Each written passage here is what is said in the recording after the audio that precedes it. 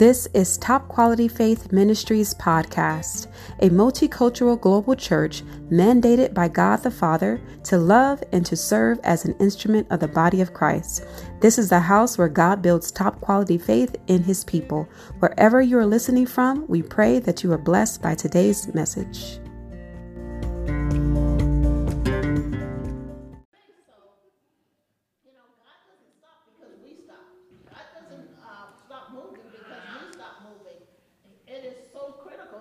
Understand that we all in flight and we're choosing to walk with him.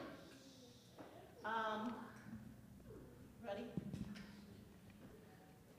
But before we go forward,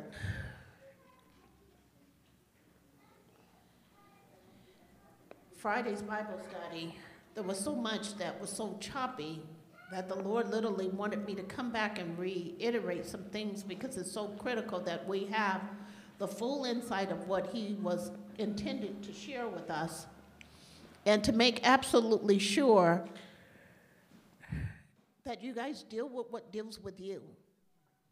And you guys begin to understand how God moves. And not only understand how God moves, understand how you move. And before I get into prayer, I just want to share something. A lot of times when we're looking for the move of God to go forward, we have anxiety. And we're trying to control the situation, and so we're constantly looking behind the scenes, looking around us, constantly checking up on God to see whether or not he's going to do what he needs to do. And many times we miss him. And the main reason why we miss God is because we don't know what God's doing.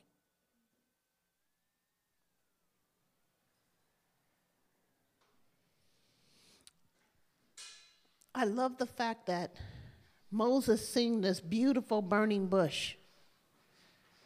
And he said to himself, I'm going to go and check it out to see what it is. And so he took the time to search things out, to really understand what he was looking at. And then when he got close enough to the bush, he realized that the bush wasn't truly being consumed by the fire. Not only that, but he heard his Lord's voice in the midst of the fire. And so, if you could really see it, Scripture says that to some extent that the bush was burning and God was in the midst of the burning bush. So if you really see it, it's a bush that's on fire and God standing in the center of it. And he's having a full-on conversation with his Lord in regards to the things to come. He's not in that position to whereby he's questioning anything God's saying to after he gets commissioned. And that's where many of us live. When God's just talking to us, we're full on engaged until we're commissioned. When we're commissioned, then we tend to back up and we tend to look at things from a different point. So I'll stop here. Father God, even right now, as the word has been placed in my belly, I ask that the word begin to resonate on the inside of your people, that they may understand the things that you are calling them into, and not only calling them into, but calling them away from.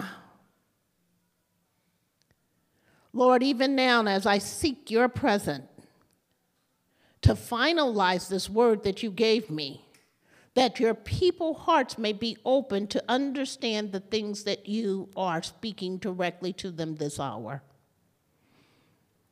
I pray that your perfect and divine will go forward, and all that you are calling forth for each one of them to walk in, that they may receive it. In Jesus' mighty name I pray, amen. So as we were You guys, I am so sorry. I cannot deal with this hot heat. It is, oh, okay, because it's like killing me, okay? I can't even focus on the message, it's so hot. Can we open the door or turn on the fan? Because I can't, it's really wrecking me. I'm trying my best to like stay in place, and my mind is saying, I'm burning up.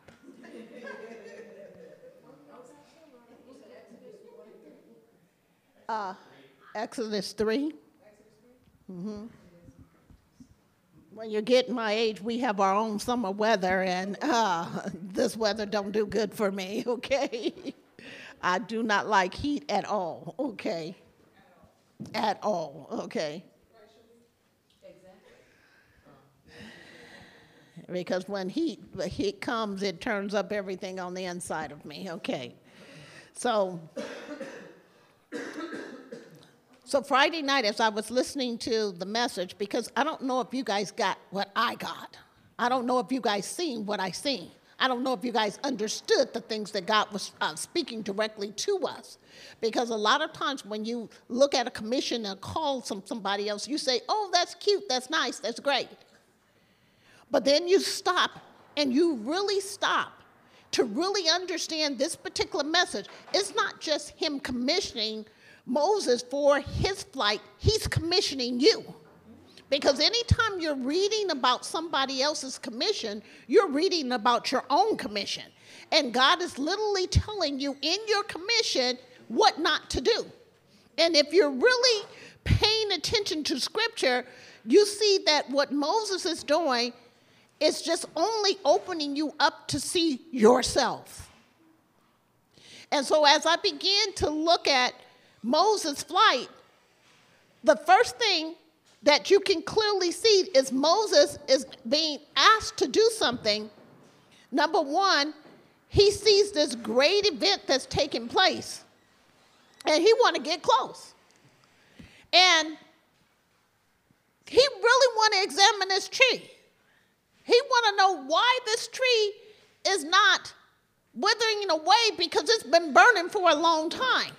Moses is just like me, to where I'm that individual. I want to come close enough, and I want to touch it. I want to see if that fire is going to burn me. And so when you hear the Lord saying to Moses, don't come further, don't come any closer, because Moses was totally focused in on what he was looking at.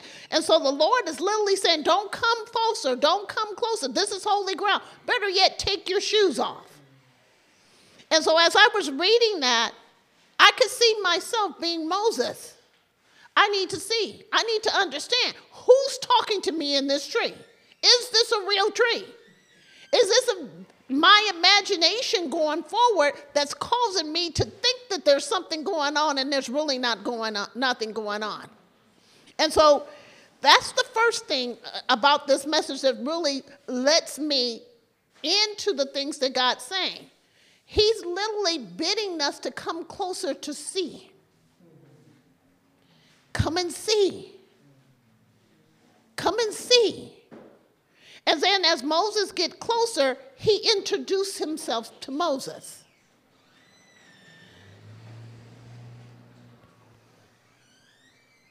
But as he introduces himself to Moses, I hope you guys got your introduction. He introduces you to himself based on what he's calling you. In the Bible, it talked about many names. I am. He said Yeshua, and a host of other names. What name is he calling you into your call?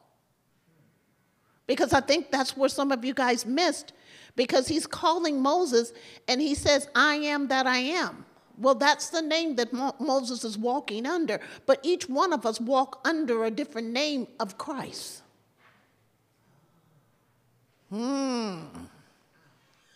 Because we're not commissioned the same way. We don't go forward the same way. We don't do the same things.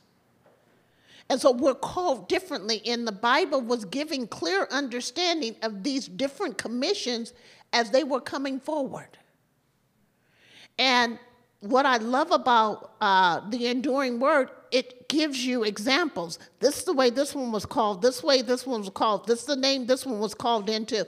Each one of them had a different name, and I literally had to stop and say, okay, Lord, where you're calling me into?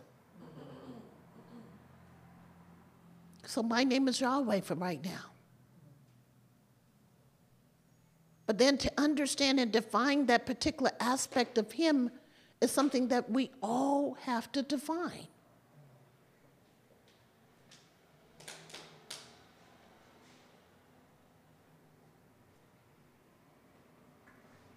A lot of times when I look at Bradley, I hear, I am that I am. So I know where he's coming from when God's speaking through him. But it's for us to understand what God's trying to get us to a place of understanding. We walk through scriptures, but a lot of times as we're walking through scriptures, we're missing what God is really saying. Cinnamon.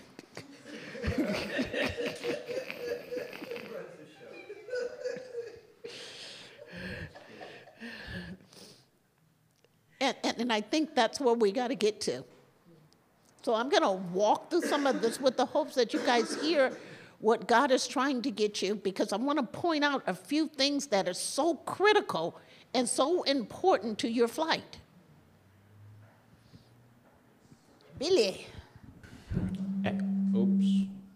Exodus 3, verse 1.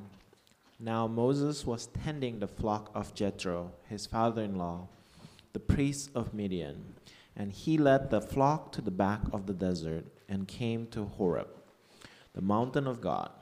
And the angel of the Lord appeared to him in a flame of fire from the midst of a bush. So he looked, and behold, the bush was burning with fire, but the bush was not consumed. Then Moses said, I will now turn aside and see this great sight, why the bush does not burn. So let me stop you right here. How did God call you? Because when I look at this, I'm hearing how God is speaking directly to me. He didn't come in a bush, a flaming bush, but he was in the passenger seat of my car. And he began to speak to me from a passenger seat of my vehicle. And when I heard his voice, I was floored, because I was like, oh my God, you're real and you can speak.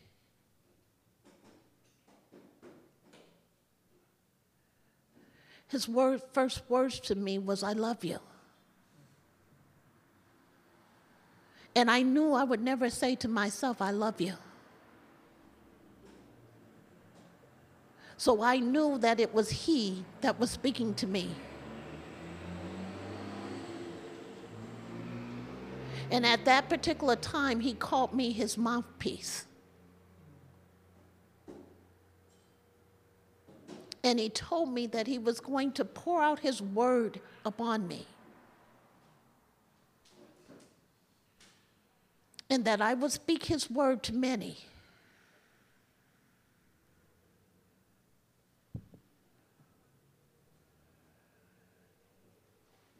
I stopped. Because I knew it was him and it wasn't me, because he's the only one that could have said, I'm your mouthpiece. Because I would never say, ooh, a mouthpiece? And so when you stop to look at something, and when you're looking to understand Scripture, stop and pay attention to how he's moving on the inside of you. Because if you take the time to stop, then you take the time to be elevated. Amen. The problem is we just rush over it, and we're never elevated in our flight. Because if you can really hear what he's saying to Moses, then you can hear your commission again. His goal is to recommission you today, to get you to a place to you embrace that commission on the inside of you by walking through a commission of someone else. You may not have a burning bush, but you definitely had the Holy Spirit speaking to you. Amen. And in that place where he was speaking to you, as you hear these words, recall what he said to you. You're here for a reason because you answered a call. And now you're walking through a reminder of that commission again. And when you're reminded, you're recommissioned, and this time you go further. That doesn't mean you're not going to be recommissioned again in your life. It works that when you slow down, he recommissions you. So you need to be re-encouraged. So listen to the commission. Let's go further. Moses was tending the flock of Jethro, his father-in-law. For 40 years, Moses lived as an obscure shepherd in the desert of Midian. At this point, his life was so humble that he didn't even have a flock of sheep to call his own. The sheep belonged to his father-in-law, tending the flock. And I want to stop, because when you sit back and you say his life was so humble that he didn't have anything that truly he called us on. And some of us are in that particular place where everything in your house or in you have been shipwrecked. There's nothing that you can truly say is mine. If you're paying a car note, it's not your vehicle, okay? If you're paying a mortgage, it's not your vehicle, your home, okay? So I want to make sure that you begin to see, and even sometimes you may be sleeping on somebody's couch, okay? And that's where you're at. But whatever it is, you're looking in this particular place. God sees you as humble in him. You got to stop to look at this. You got to stop to pay attention. You got to stop to hear truly what the Spirit of the Lord is saying to you. A lot of times we're rushing through words, but we want to slow down so that we get the gist and really understand where you're at. The Holy Spirit is in this room right now, and he's looking to recommission each one of you to go forward in the things he's called you to do. And so he's using Moses as an example so that you can get to the place that you're going. Tending the flock.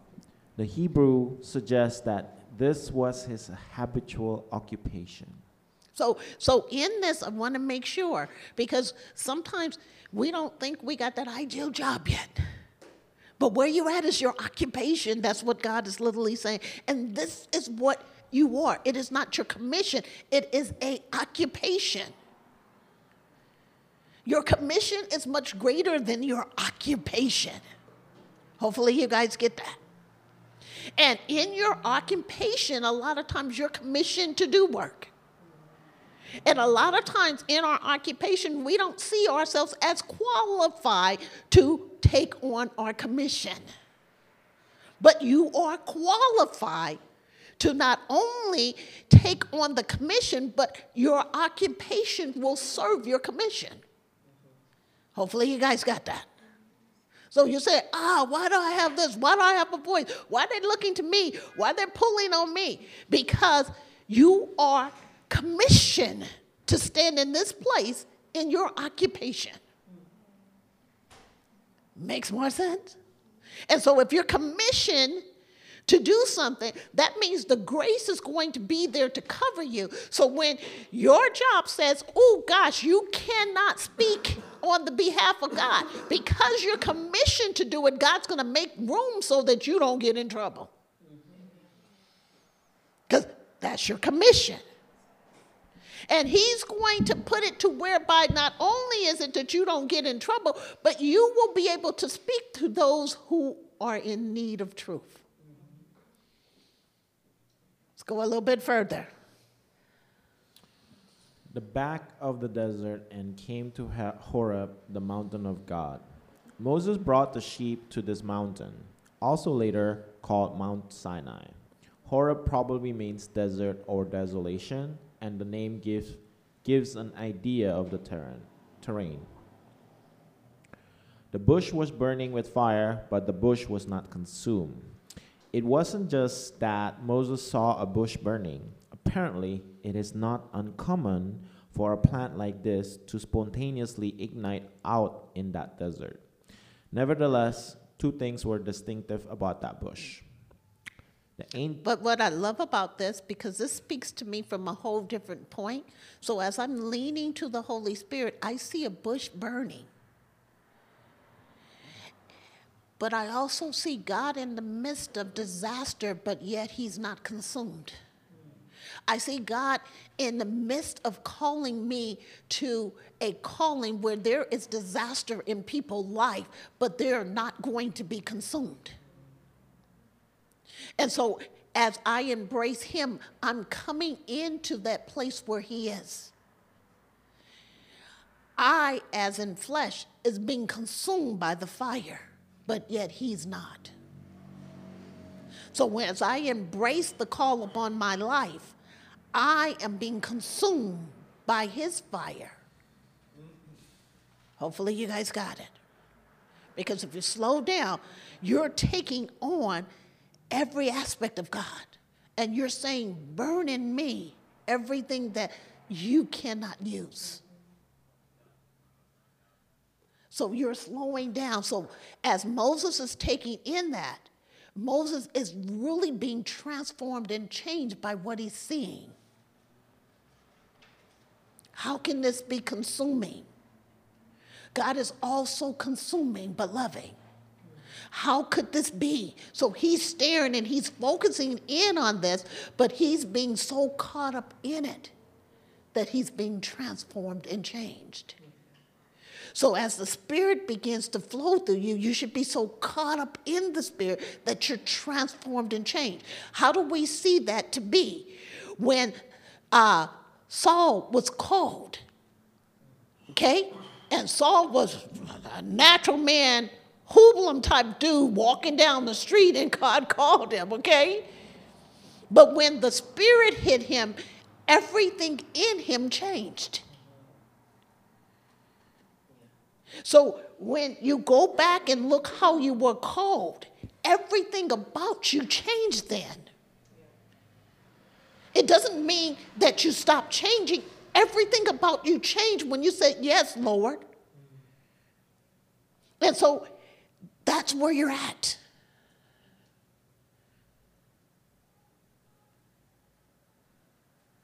And the Lord says, I need you to breathe and take that in. Think about when you said yes and what your yes looked like. And a lot of us said yes at a very young age. And that yes was truly, Lord, I could do this.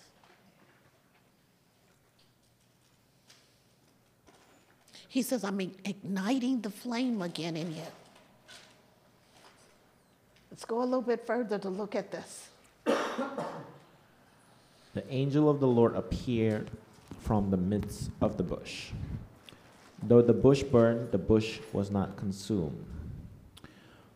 Though the bush burned with fire, it did not crackle or diminish. No leaf curled and no branch charred.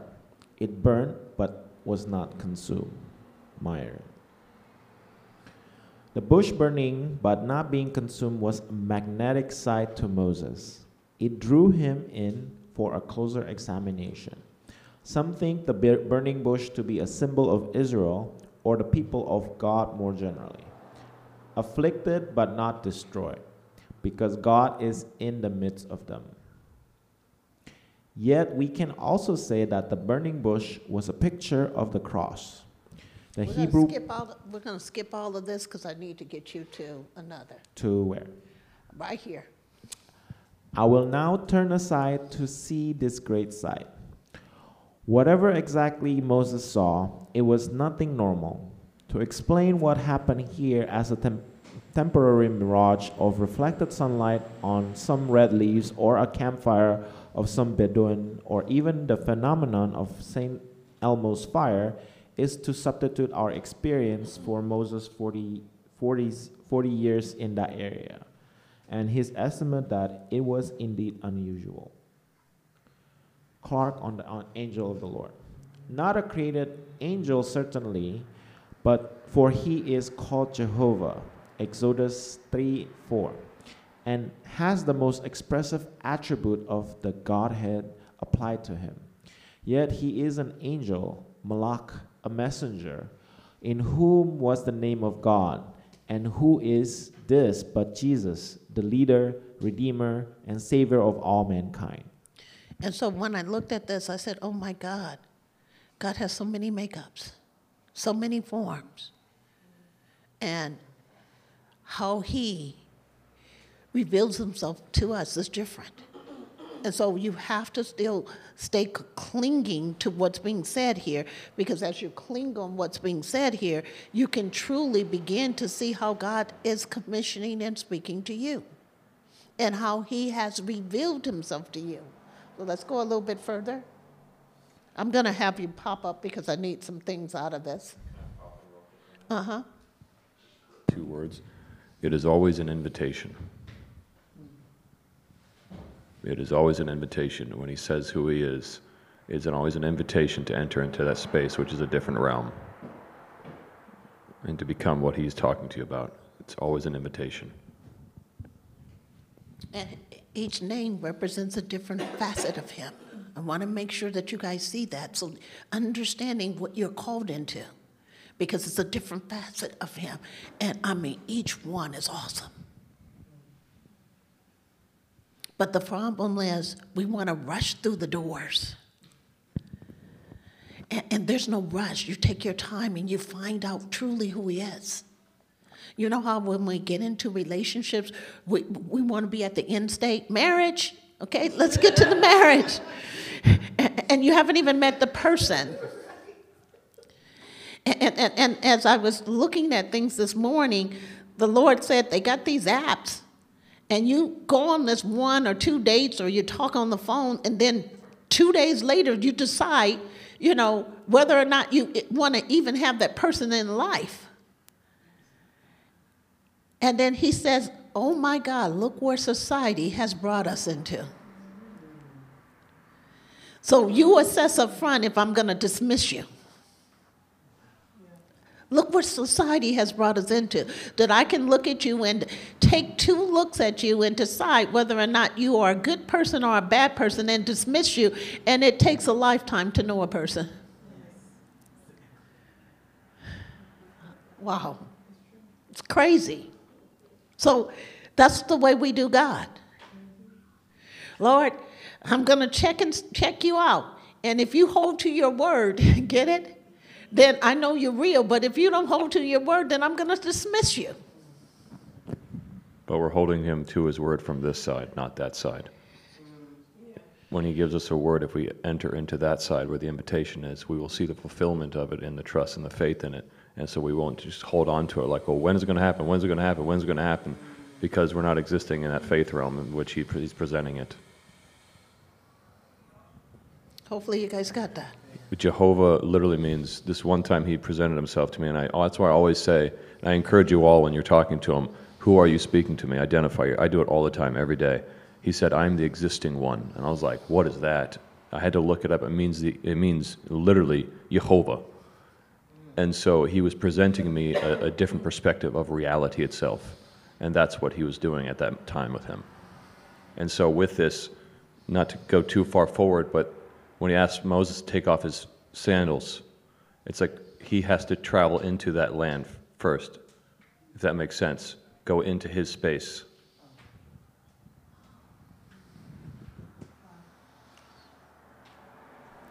And you just can't come any old way. We talked about that.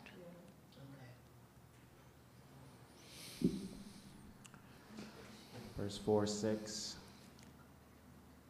So when the Lord saw that he turned aside to look, God called to him from the midst of the bush and said, Moses, Moses. And he said, Here I am. Then he said, Do not draw near to this place. Take your sandals off your feet, for the place where you stand is holy ground. Moreover, he said, I am the God of your father, the God of Abraham, the God of Isaac, and the God of Jacob. And Moses hid his face, for he was afraid to look upon God. When the Lord saw that he turned aside to look, God didn't speak to Moses until he had Moses' attention. I need to stop here. Because many of you guys, when he calls you, you immediately start talking. But he don't have your attention. And many times you miss what God is saying because you really, really are not listening. You're just excited that you got gold. And if you can look at the excitement in you, you can remember in the old days when you all are getting ready to play games and you're waiting for somebody to pick you and nobody picks you, and how you feel. So God now is picking you and you get excited because you're just being picked. It's something about being picked make you feel great. And if you recognize a little kid, if I picked them, if I went in there and went in that room and picked 2 kids and called them in here, they would be like, oh my God, she's going to use me. They're so excited, but they don't know what they're going to do. And so many of you guys are so excited, but you never get to hear what you're required to do because you're so caught up in the excitement. There's no intimate conversation with you because you are not in that position to hear. It's just like at work, your boss says, I want you to go. And all you hear is, you get to go somewhere. And you get excited that you're leaving because you don't have to stay in the normal day-to-day work because you can travel. But then when you get to understand what you got to do, you're like, I signed up for this. A lot of times we're not really listening, and God wants us to focus in and really hear what he's saying. So when he recommissions you, you got to understand what you're being recommissioned for.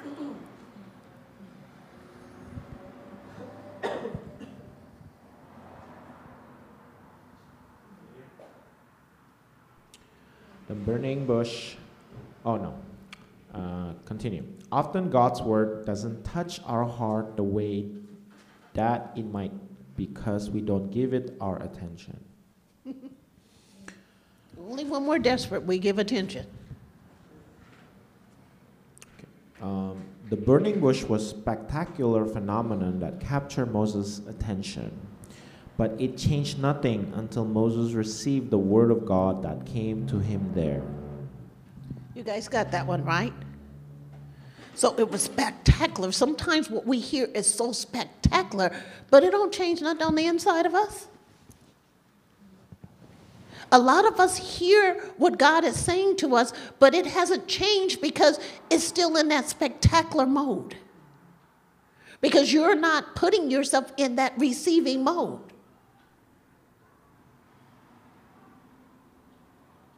I have a bad habit of not listening because I think I know answers. And because God shows me things ahead of time, already done figured out what the person have said, and so I'm waiting on them to stop talking, and then sometimes I'm like, Lord, why do I got to listen to all this? Why don't I just tell them what you just told me so that they could stop telling me all this other stuff that I don't need to hear in my spirit? Well, God says man calls that rude. So you have to listen.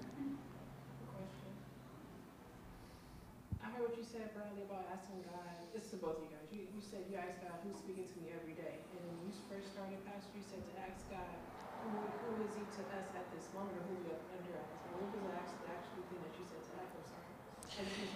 Because God reveals himself in different forms.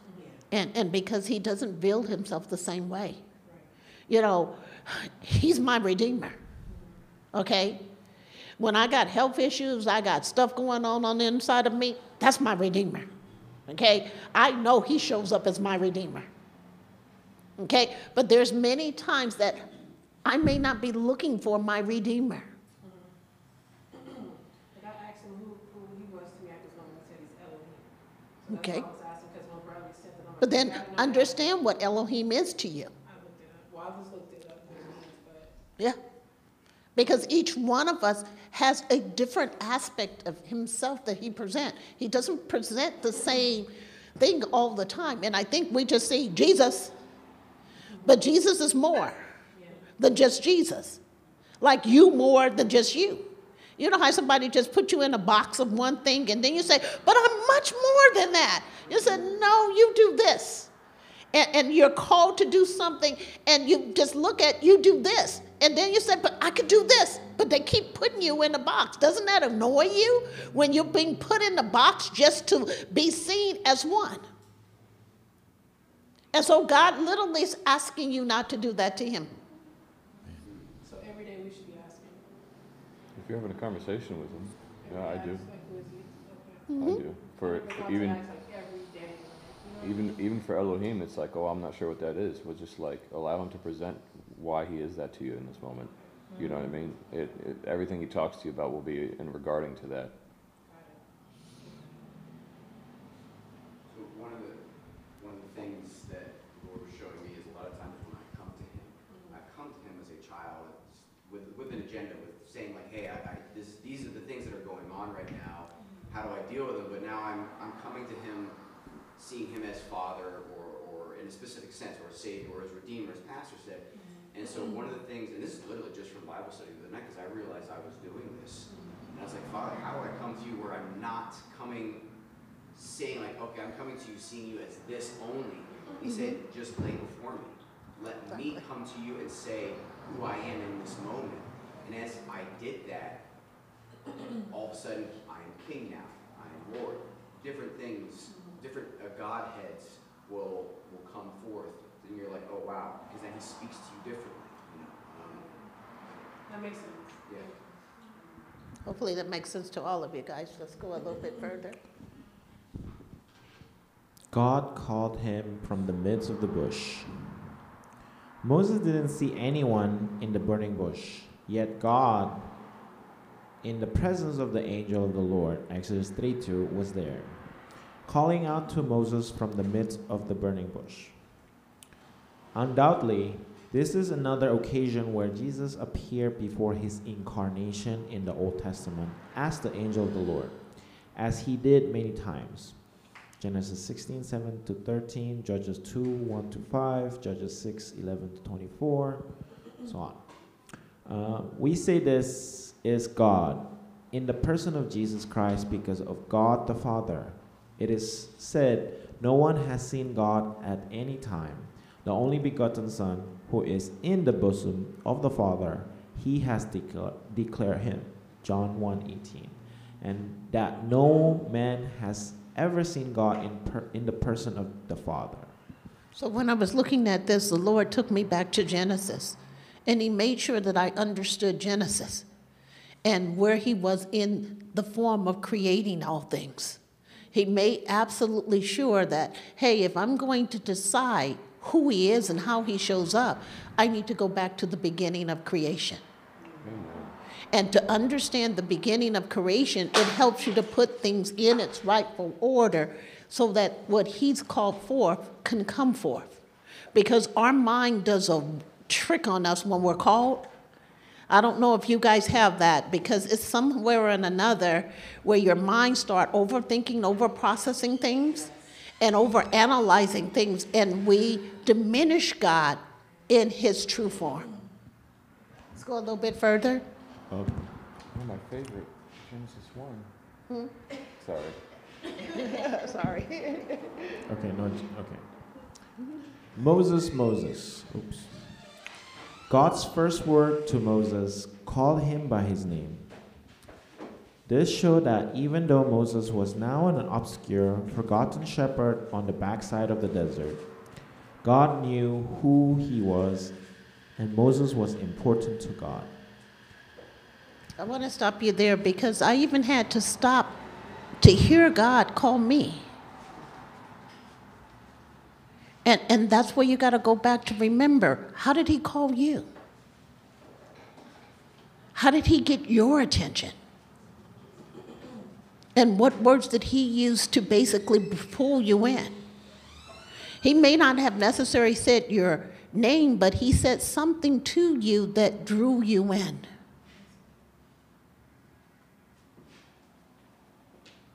And in that place where he drew you in, he didn't push you out. We push ourselves out. But God really wants you to understand in that place that he has you. And when he called you the first time into that place, you're still in the place where he called. The double call, Moses, Moses, imply importance and urgency, as when God called Abraham, Abraham. Genesis 22:11, Samuel, Samuel, 1 Samuel 3:10, Simon, Simon, Luke 22:31, Martha, Martha, Luke 10:41, and Saul, Saul, Acts 9:4.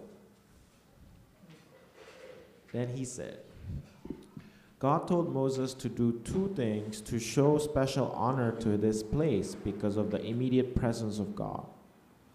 He told Moses to keep a distance, to not draw near this place. He commanded Moses to show reverence for God's presence. Take your sandals off your feet. And I really want you guys to get this, because when I first encountered God, I was driving. And I got so excited that he said, pull over.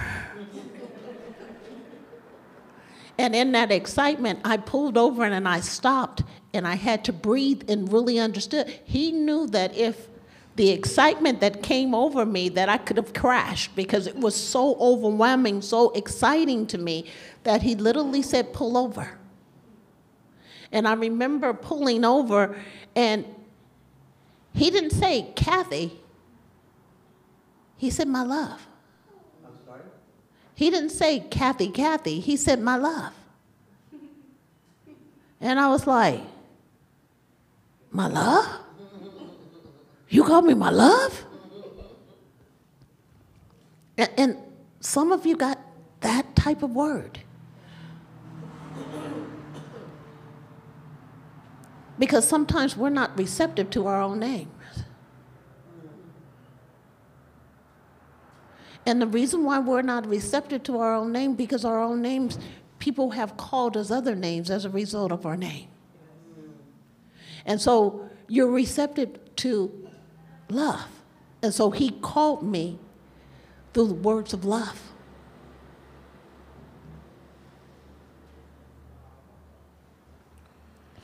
And that's where many of you were called into the kingdom through words of love. Amen. Let's go a little bit further. Do not draw near literally has the sense of stop coming closer. Moses was on his way for an up-close examination of the burning bush when God stopped him short. This was a holy place, and because God is holy, there will always be a distance between God and man. Even in perfection, man will never be equal to God, though we will be able to have closer fellowship with him than ever. Take your sandals off your feet. Removing the sandals showed an appropriate humility, because the poorest and most needy have no shoes, and servants usually went barefoot. It also recognized the immediate presence of God. In many cultures, you take off your shoe when you come into someone's house, and now Moses was in God's house, a place of his immediate presence. As the soul must like in dust, gravel, and sand about the foot when traveling, and render it uneasy, hence the custom of frequently washing the feet in those countries where these sandals were worn. Pulling off the shoes was therefore an emblem of laying aside the pollutions contracted by walking in the way of sin. The God of Abraham, the God of Isaac, and the God of Jacob. God revealed himself to Moses by declaring his relationship to the patriarchs. This reminded Moses that God is the God of the covenant, and his covenant with Israel was still valid and important. This wasn't a new God meeting Moses, but the same God that dealt with Abraham, Isaac, and Jacob. God would reveal himself to Moses more intimately than he had to any of the patriarchs. Yet it all began with God reminding Moses of the bridge of covenant they met on. Some in the days of Moses might have thought that God neglected or forgot his covenant in the 400 years of Israel's slavery in Egypt, since the time of the patriarchs. Nevertheless, God was at work during that time, preserving and multiplying the nation. Moses hid his face, for he was afraid to look upon God. God told Moses to do what was appropriate for a creature before their creator, to revere and recognize his holiness. Moses responded as a man who knew he was not only a creature, but also a sinful creature. He hid his face. Let me stop you right there.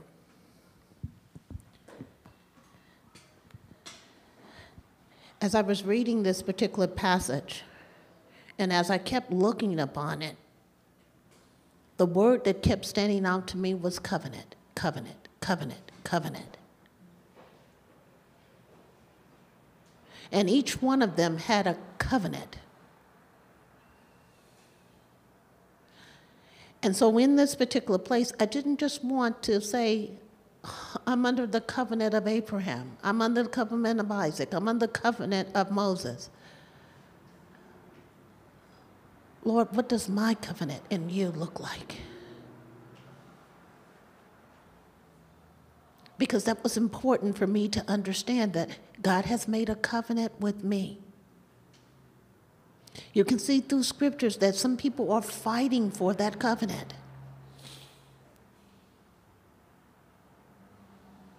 And what does that covenant that you have with him look like? That's something that you need to take back. And you need to begin to go before your Lord and really understand the covenant. And in that covenant, he tells you what he's going to do in you and how you are important to the kingdom.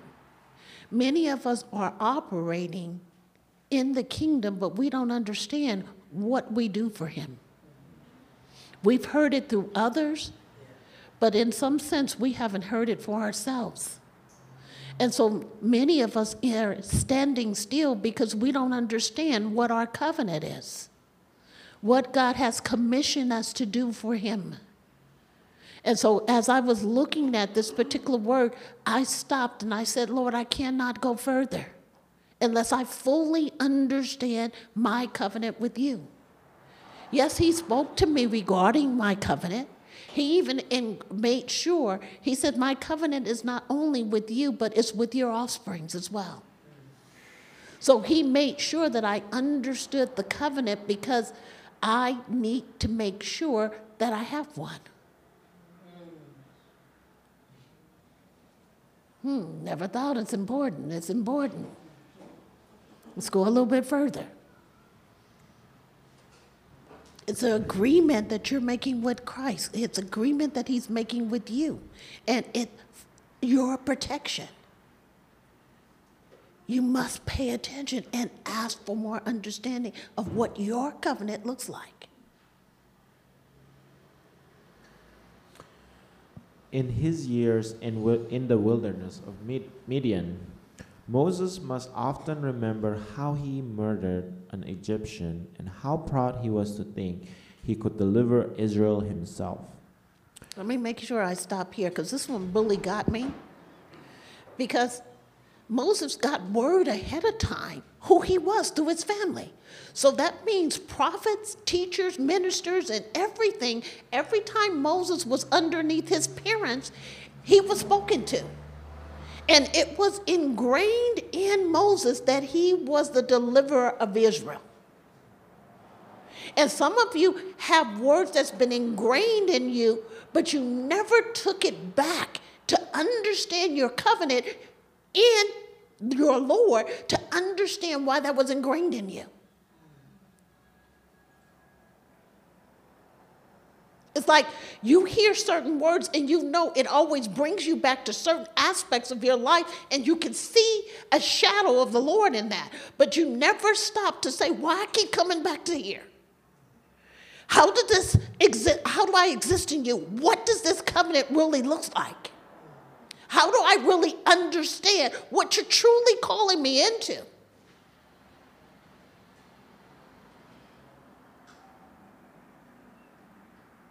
And I've always said, if I'm just to sit here and to listen to a message in a church and that's all you called me to do, then I should truly die, Lord. Show me what my covenant is and what you have tasked me to do for your kingdom. That's why I needed to slow this down just a little bit more to bring you into greater understanding, because I don't want you to miss the scripture. I don't want you to miss what he's saying here. Because when I got this, I sat and I was still and I was like, oh my goodness.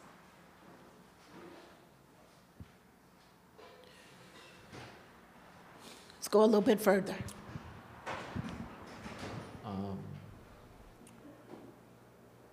Let's see. Moses might have remembered 1,000 sins, both real and imagined.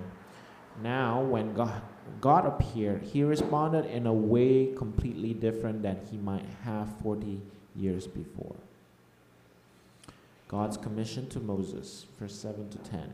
God explains his general plan to Moses and Moses' place in the plan. And the Lord said, I have surely seen the oppression of my people who are in Egypt, and have heard their cry because of their taskmasters, for I know their sorrows. So I have come down to deliver them out of the hand of the Egyptians, and to bring them up from that land to a good and large land, to a land flowing with milk and honey, to the place of the Canaanites and the Hittites and the Amorites and the Perizzites and the Hittites and the Jebusites. Now therefore, behold, the cry of the children of Israel has come to me, and I have also seen the oppression with which the Egyptians oppressed them. Let me stop you right here. So, he's commissioned, but I want to take you back in the beginning. Moses couldn't receive this if Moses wasn't listening. Do you get it? We get overwhelmed just by the presence alone, and we stop listening. But God is giving him in detail what's going on. And that's where God is trying to move you into that relationship, that you have a detailed understanding. Because when you understand, you're more willing and prone to go forward, right? But if you have lack of understanding, you're going to dot in and out.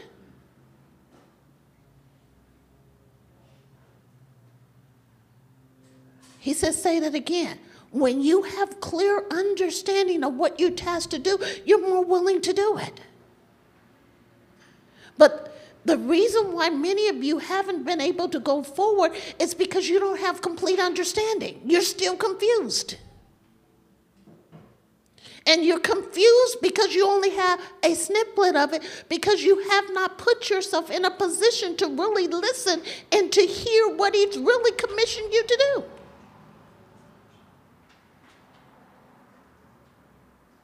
And I hear the Holy Spirit saying to me to say to you guys, I need to know who I am.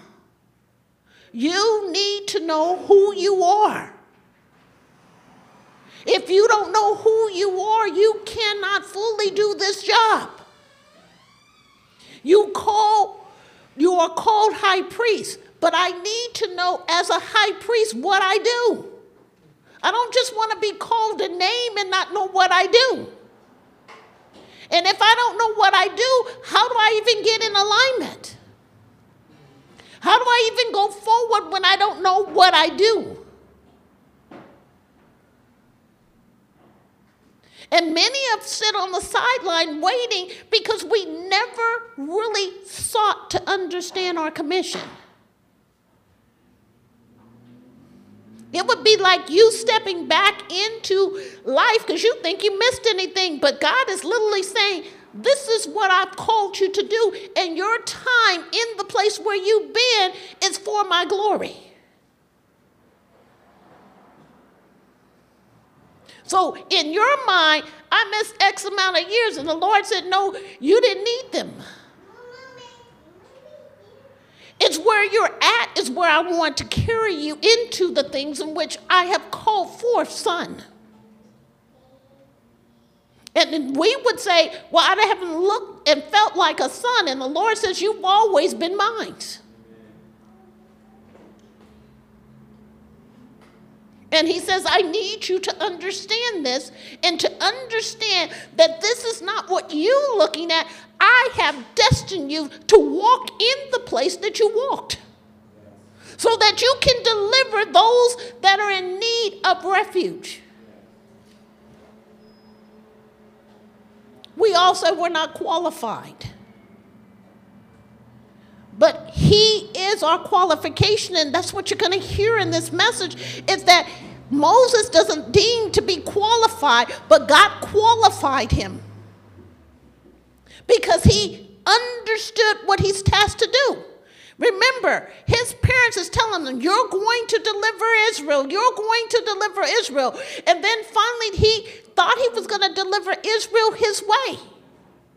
He killed a man. That was the first thing. Then he tried to provide wise counseling to somebody, and then they didn't listen to him. And then he's like, I messed this up.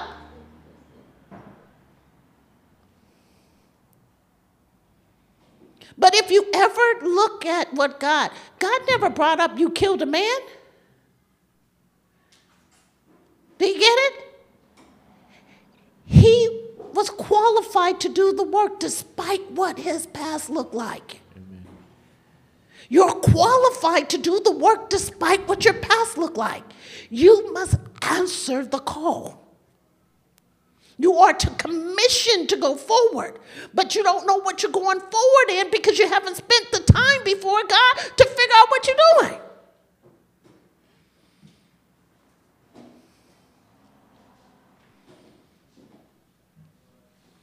And you can be such as myself saying, Lord, I even want more responsibility than I have now.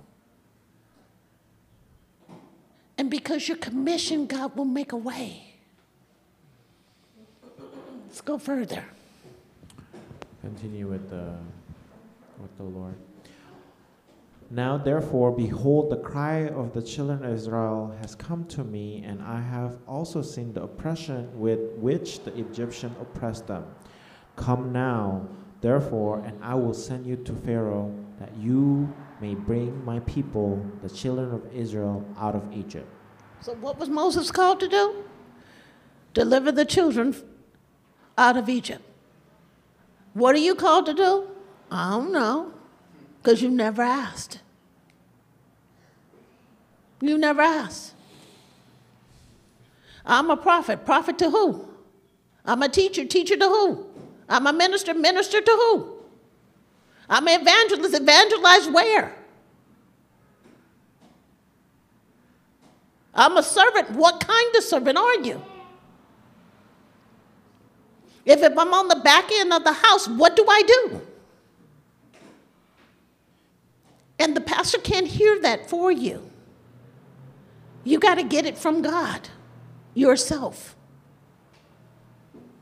It's your covenant, not mine. I can just instill in you, you do this. Like, them two people counsel people, you know. This husband and wife to be, they counsel people. They deal in health and wellness. Wow, they deal in health and wellness. Lord, why are you putting me in health and wellness? Why don't you go and ask more questions? Why are we health and wellness? We don't look healthy. We don't look well. We haven't mastered how our body's supposed to look like, so evidently it doesn't have nothing to do with your body. Look like it could be your spiritual condition, but have you asked God?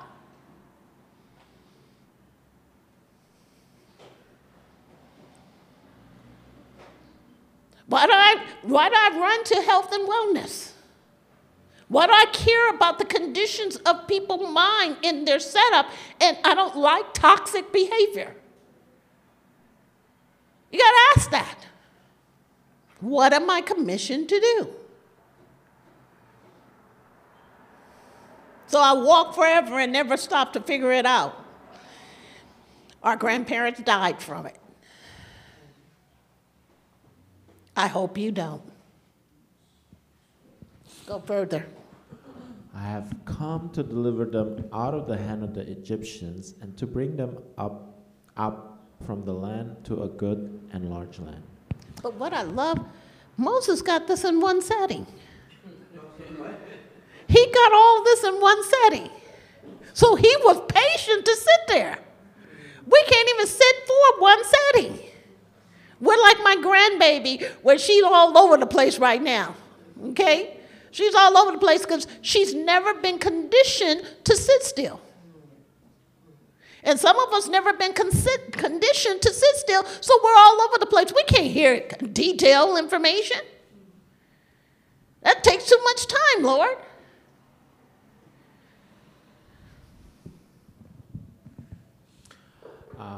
God did not just then decide to give Israel the land of Canaan. It was the same land that he promised to the patriarchs some 400 years previous to this. I have surely seen the oppression of my people who are in Egypt and have heard their cry. God wants Moses and Israel to know his compassionate care for them.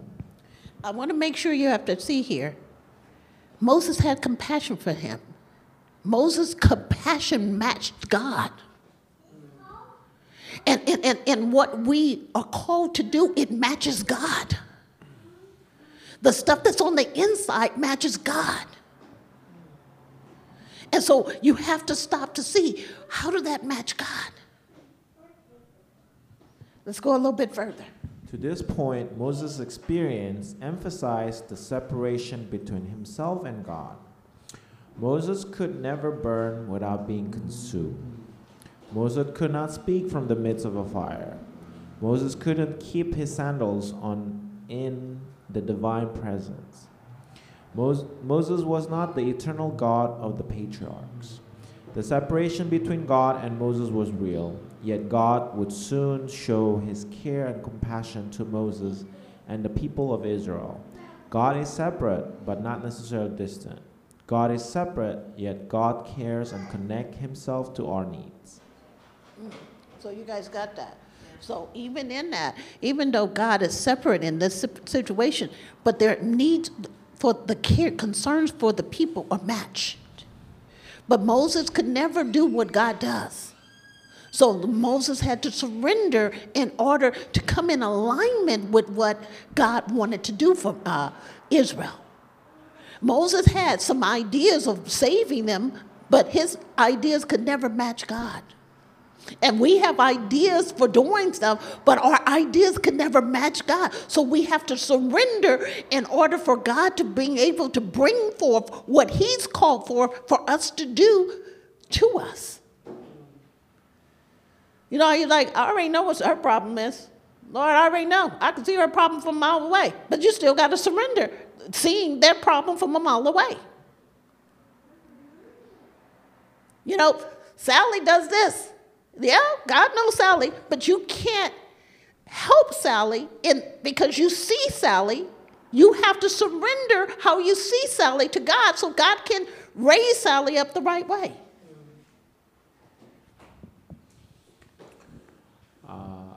I will send you to Pharaoh that you may bring my people. In Exodus 3:8, God said, I have come down to deliver them.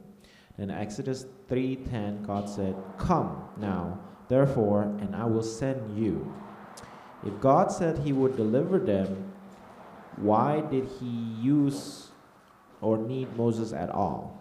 This shows that God often uses and chooses to rely on human instruments. Yeah. I would literally say at this point, when God chooses and rely on human instruments, the first thing I said, use me. So when I read that, I'm saying, use me. Keep going. God could do it all by himself, but it is most often God's plan to work with and through people, as we are workers together with him. 2 Corinthians 6:1. Moses' answer and God's reply to that answer. But Moses said to God, "Who am I that I should go to Pharaoh and that I should bring the children of Israel out of Egypt?" This is where many of you are stuck. You're constantly focused on who you are, your inabilities, your lack, and God is not looking at that. Because if God is with you, none of these things that you're focusing in on exist in him. Amen. I repeat that. Who am I? Many times when we go before God and God gives us revelations of what we're supposed to do, we're always focusing in on what we look like. As if God doesn't see who we are, where we come from, as if God doesn't see where you come from. And what you're lacking, as if God doesn't see what you're lacking. Moses is in this particular situation making sure that God sees the frailties of his life. But God seen it even before Moses came to the mountain. God's seen it before you even answered the call. That's why he's choosing you. I'll say that again. That's why he's choosing you. Go ahead. So he said, "I will certainly be with you, and this shall be a sign to you that I have sent you. When you have brought the people of Egypt, you shall serve God on this mountain. Who am I?" I love this, because you guys got that. When you have brought the people out of Egypt, you will serve me up on this mountain. Meaning, I'm going to bring you right back to this mountain, and you're not going to be alone this time. You're going to come, and others will be with you, and you're going to serve me here.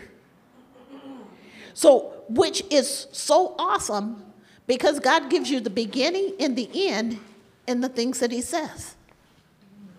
But so many times we don't hear it because we're not listening.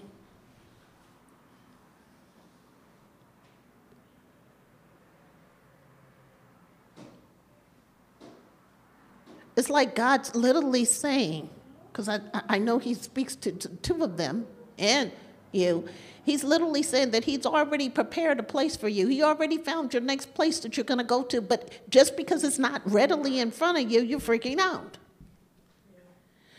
But the funny part about it, y'all got to stop off. Y'all haven't even figured out. Y'all got to stop somewhere.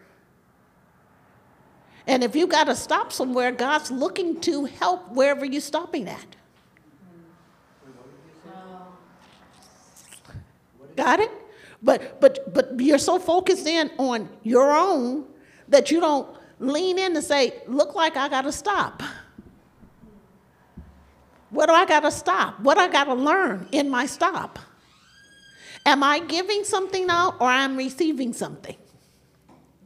All we see is our lack.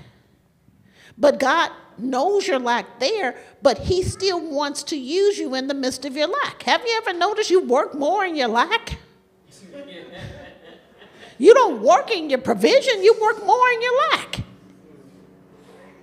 And we don't want to work in our lack, so we say, Lord, let this person call me and say they have a place for me right now. No, you may have to stop off. And wherever you're stopping off, what do I have in me that I have to share out? Or what do I need to get from wherever I'm going?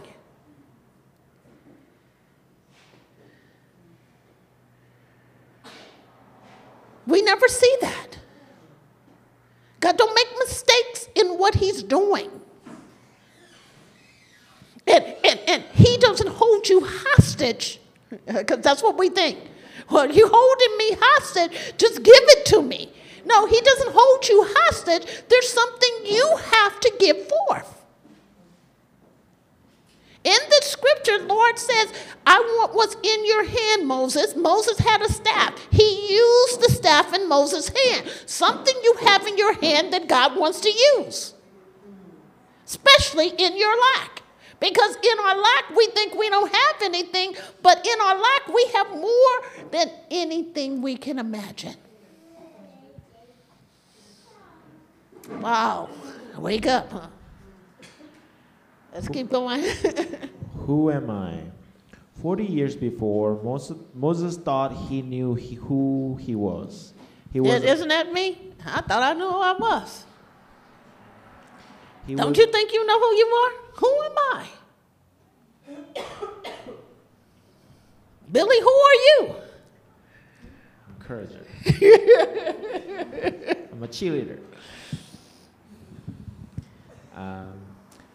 Moses thought he knew who he was. He was a prince of Egypt and a Hebrew, God's chosen instrument to deliver Israel. You heard what Bradley been saying. Y'all kings and your princes. Yeah, we are. But who are we? Right? We all got that, right? We're high priests. We got that. But who am I really? That's why we haven't been able to fully occupy the place, because we don't know who we really are. And when you know who you are, you fit into the place in which you are in. But you got to seek him out to understand who you are.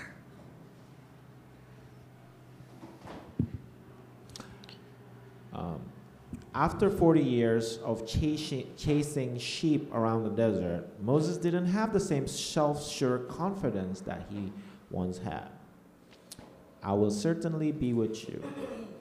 God's reply is intended to take Moses' focus off himself.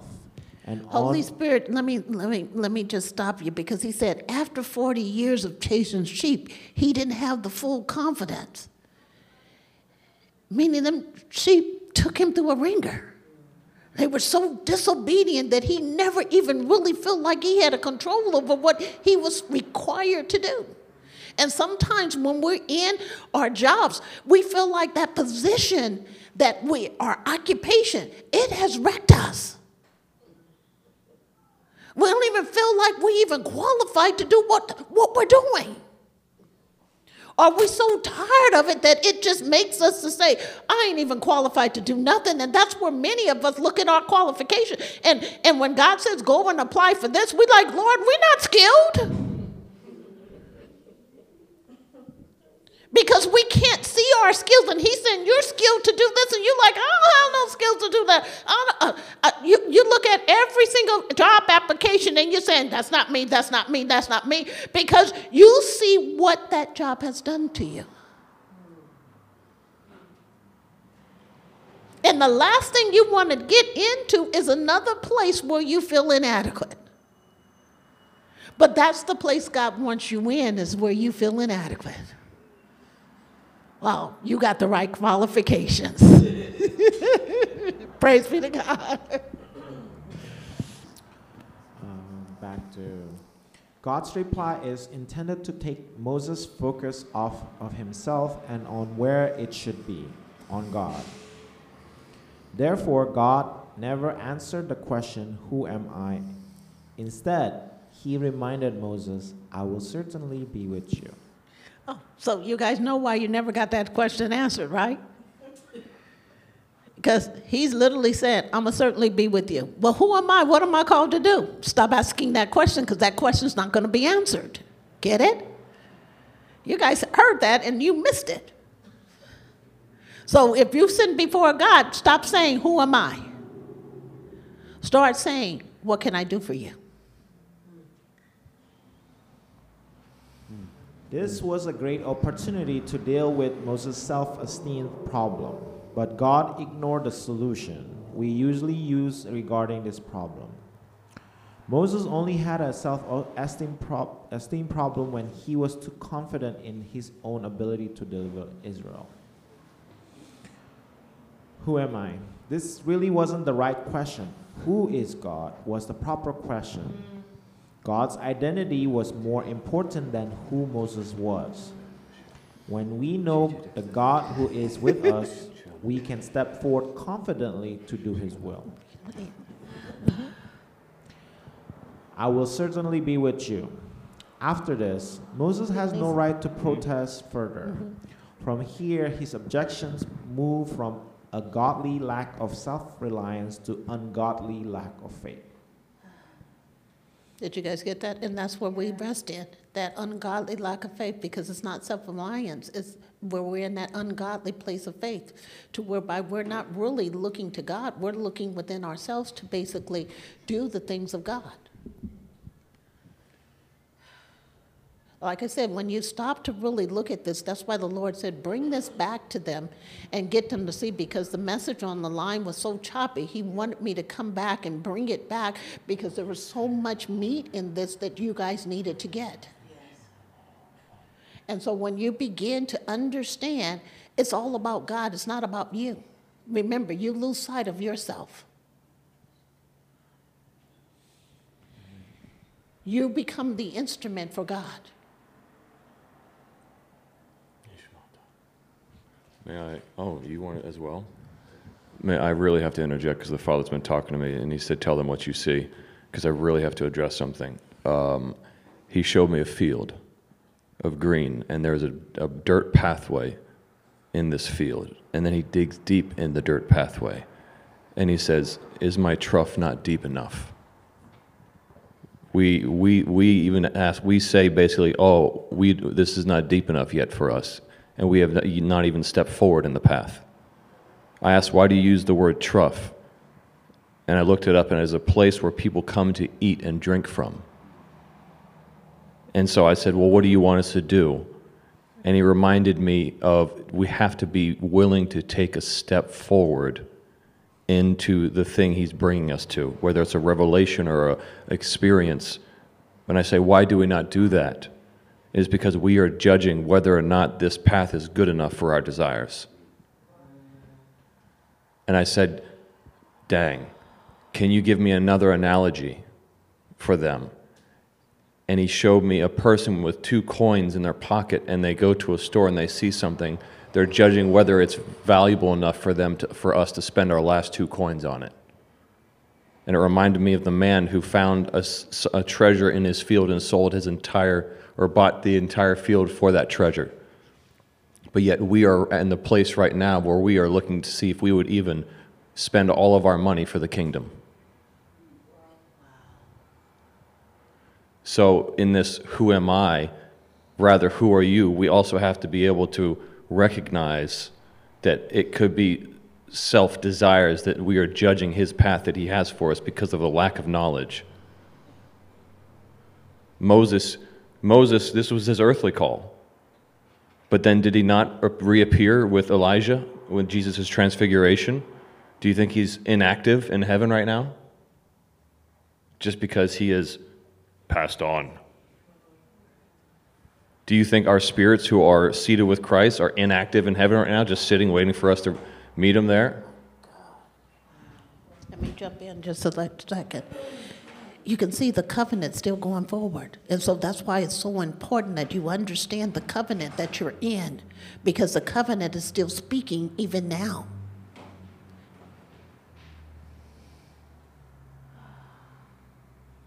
So much we don't know. But if we would get in front of God and spend the quality time, so much you have the ability to gain insight on. We have to begin to pursue him differently instead of pursuing him for the things in which we desire. We're so busy caught up in our occupation that we don't see that it's much greater than our occupation.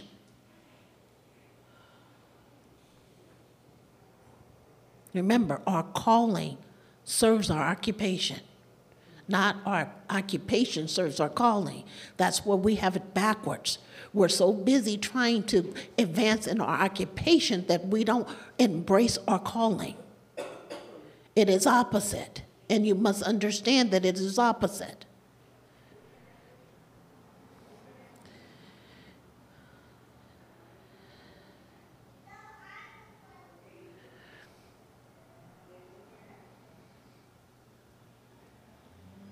You know, on Friday, I was introduced to a gentleman, and I'm not going to say his name just yet, but I'll let him say his own name. But he told us what he did for a living. He literally said that, I work at this restaurant, and the restaurant he works at is a prestige restaurant, okay? Everybody can go there and eat at the table, put it that way, because the money that it costs for just a side order is not cheap. So when he said he worked at Ruth Chris, I was like, oh my God, Lord. But then as I began to look at the opportunity that his position would cause him to do for his occupation, you have all types of people who possess wealth or some kind that walks through that place. How great would it be to have a seat at the table? Because he literally said that I walk up to the table and say, hey, how was your meal? And if something's wrong, he would go out of the way to make sure that everything would be right. But think about how I, in my occupation, can truly allow my kingdom calling to advance. Oh my God. And it's in that place where I have the opportunity to say, you know, as simple as saying, if your order is not as it should be, let me work with you to enhance that. But I'm not just going to enhance the meal. I'm going to ensure that everything that you touch enhances.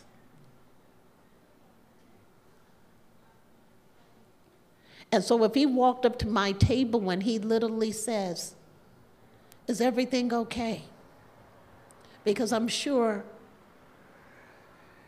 that if something's not okay, I'll go about and make sure it's okay. But if he said something like that, you know, is everything okay?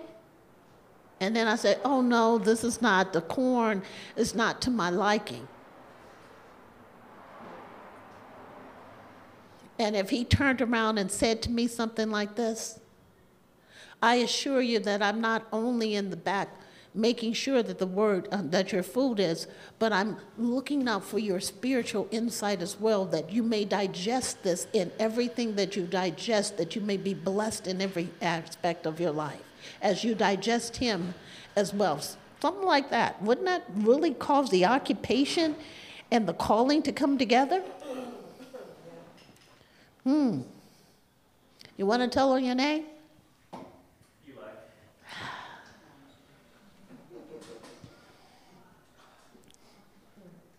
So, Eli. God calls Eli. And Eli is a servant. And Eli gets to put the best meal on people's table. And if anybody asks Eli whether or not it's wrong, just to hear the name alone makes you say, Eli?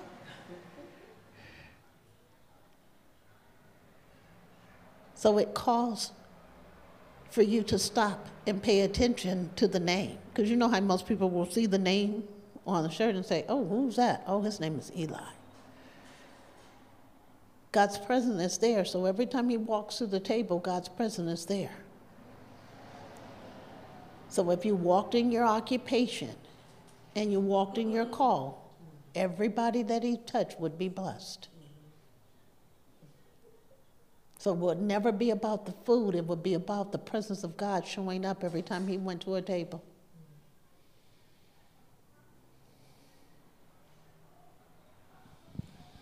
So since we're talking about our call, knowing what we're supposed to be doing, Holy Spirit was showing me the question that was up. Billy, you want to scroll back just a little bit? This is the wrong question. Who am I? Man, so Holy Spirit gave me a really cool nugget into this. He said, if you understood who was talking to you, which God had, you would understand who he was talking to.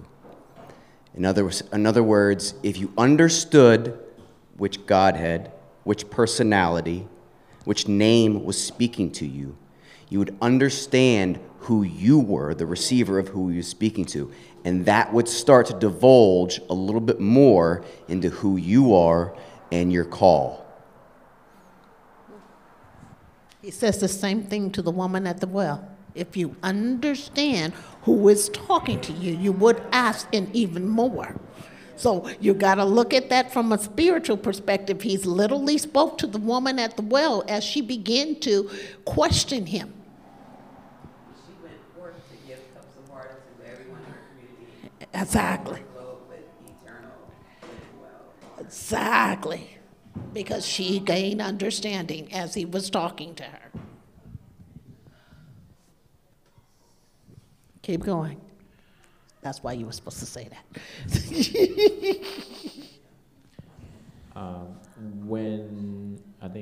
When you have brought the people out of Egypt, you shall serve God on this mountain. As Moses tended his flock in the wilderness, it probably seemed totally unlikely that he would lead all 3 millions of his people to the same mountain, but God promised that this would be so. The sign that God had truly sent Moses may not have been the coming to Mount Sinai, which did not happen for many, many months. The sign probably referred backwards to the sign of the burning bush and the encounter with God there. Revelation of God's name to Moses. Then Moses said to God, "Indeed, when I come to the children of Israel and say to them, 'The God of your fathers have sent me to you,' they say to me, 'What is his name?' What shall I say to them?" And God said to Moses, "I am who I am." Pay attention to the things that's being read from here. And he said, "Thus you shall say to the children of Israel, 'I am has sent me to you.'" So he's literally saying, who do I tell the people you are? How do they know that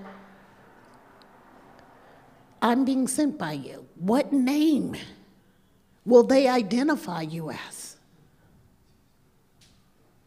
Get it? What name do they identify you as? And they say to me, "What is his name, and what shall I say to them?" Rightfully, Moses sensed he needed credentials before the people of Israel. Before, he thought he had the credentials because he was a prince of Egypt. 40 years of tending sheep took away his sense of self-reliance. When God revealed himself to men in the days of the patriarch, it was often associated with a newly revealed name or title for God. Abraham, in the encounter with Melchizedek, called on God Most High, Genesis 14:22. Abraham later encountered Almighty God, Genesis 17:1. Abraham came to know the Lord as everlasting God, Genesis 21:33. Yes. And the Lord will provide, Genesis 22:14. Hagar encountered, "You are the God who sees," Genesis 16:13. Jacob met El Elohe Israel, Genesis 33:20, and El Bethel, Genesis 35:7. But even as he's reading this, you can feel the anointing on what he's reading. So the different names you can clearly see, but when you really look at what Abraham encountered him as, it's like he got to see the fullness of his maker. It's not just bits and pieces of them, and some of us only have bits and pieces, so it makes you stop to say, I want to encounter the fullness of who you are. And not bits and pieces. I want to know what you called me into, what name that you have written over me right now, what you have called me into. But better yet, I want to know your full identity. It makes you stop to think, right? But many of us only know is that he is the one that sacrificed his life for us. Because we're always putting him on the cross. And the way we put him on this cross, because you think that all he wants to do is talk about the things you fall short in. Oh, Lord, you just redeemed me again. Because we only know him as the Redeemer. Get me out of this. Get me out of that. He's more than get me out of this. Get me out of that. You see it, right? Are you in that position to whereby, Lord, I sinned again. Help me. He knows you're going to sin. Get up, repent, move on. Stop being in that place where you're constantly looking for God to be a redeemer. He's more than just a redeemer. Well, it makes you think. That's what I said. When you read the scripture, you stop and you really, really see much more. That's why I needed to slow it down so you could see it.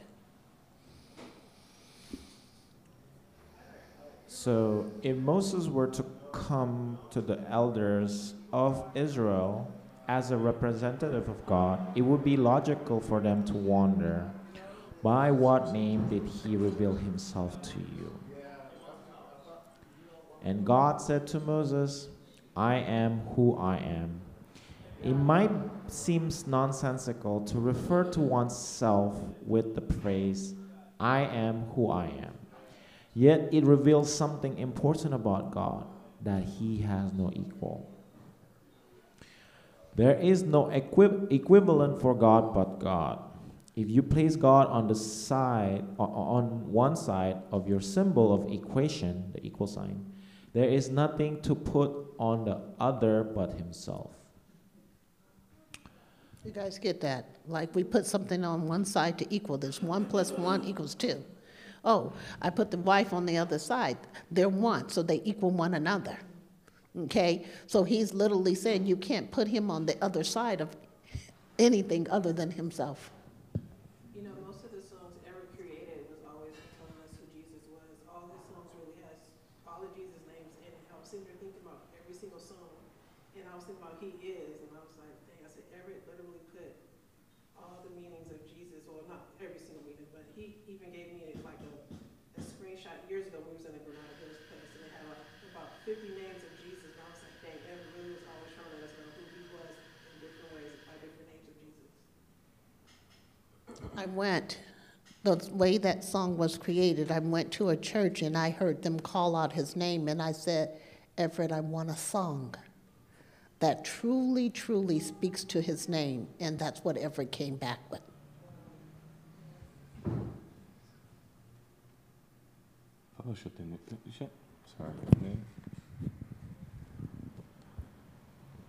This is not just about God's many names, but ours. Yeah, so oftentimes it's easy just to hear son, daughter, but if we can let down those walls of what we, or this filter that we try and hear from, he's called me many, many things.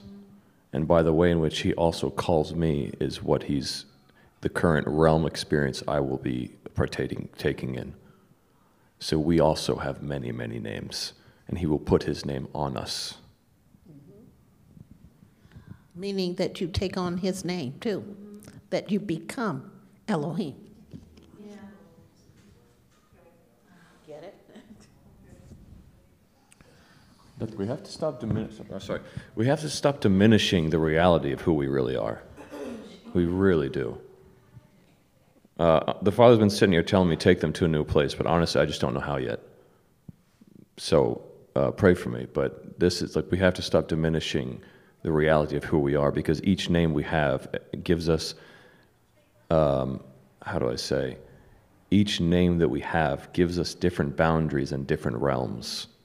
It's as if we are multi-locational, multi-dimensional beings because we exist in his existence together in union, and so thereby we are presently authoritative over many different realms and realities. So each of our names causes us to have a particular authority in a particular place. It's as if that name fashions us in like a unique building structure. Make sense? I probably can explain it in a different, look at the piano. You see the place that you're sitting, first you see the ground level, the floor.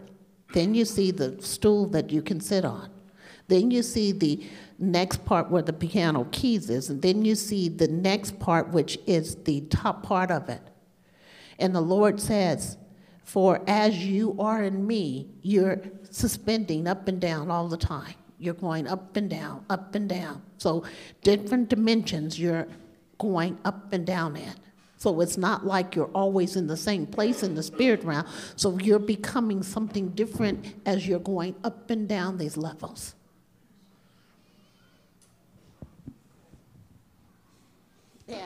And the Lord was literally showing me my grandbaby. If she was in the room, I would have told Cinnamon, bounce her up and down. She would have been like, wee, wee, wee, you know, as she's going up and down these levels because she's experiencing many different facets of him, and she's on these different levels, so she's going to scream with excitement. And when you really tap in, you will have excitement in these levels.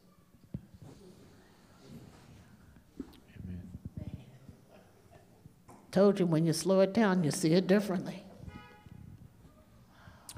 The closest we come to an equivalent is to say God is love. 1 John 4:8, 4:16. Yet that is not exactly an equivalent, because you can turn it around and say love is God. God is love, but he is also greater than love. This name, I am who I am, is connected with the name Yahweh. This pithy clause is clearly a reference to the name Yahweh. Probably Yahweh is regarded as a shortening of the whole phrase and a running together of the clause into one word. Yahweh was not a new name nor an unknown name. It appears more than 160 times in the book of Genesis. Moses' mother's name was Jochebed, meaning Yahweh is my glory. Moses and Israel knew the name Yahweh. God did not give Moses a previously unknown name of God, but the name they had known before. God called them back to the faith of the patriarchs, not to something new. In the English-speaking world, for a time, people pronounced Yahweh as Jehovah. The pious Jews of later years did not want to pronounce the name of God out of reverence, so they left the vowels out of his name and simply said the word Lord, Adonai, instead. If the vowel of the word Adonai are put over the consonants for Yahweh, you can get the name Jehovah. All this came about much later in the days of the Bible. The name was pronounced Yahweh or Yahweh. I am has sent me to you. God told Moses his name was I am because God simply is. There was never a time when he did not exist or a time when he will cease to exist. The name I am has within it the idea that God is completely independent, that he relies on nothing for life or existence. Isaiah 40, 28, 29, John 5, 26. Theologians sometimes call this quality aseity. It means that God does not need anybody or anything. Life is in himself. It is also connected with the idea that God is eternal and unchanging. Strictly speaking, there is no past or future tense in the divine vocabulary. When God appears to employ them, it is by way of accommodation to our limited horizon. Also, inherent in the idea behind the name I am is the sense that God is the becoming one. God becomes whatever is lacking in our time of need. The name I am invites us to fill in the blank to meet our need. When we are in darkness, Jesus says, I am the light. When we are hungry, he says, I am the bread of life. When we are defenseless, he says, I am the good shepherd. God is the becoming one, becoming what we need. Now you guys see that. That's why the different names are important, because he becomes what you are in need of. And so many times we put one blanket over him, but we have to begin to understand who he really is.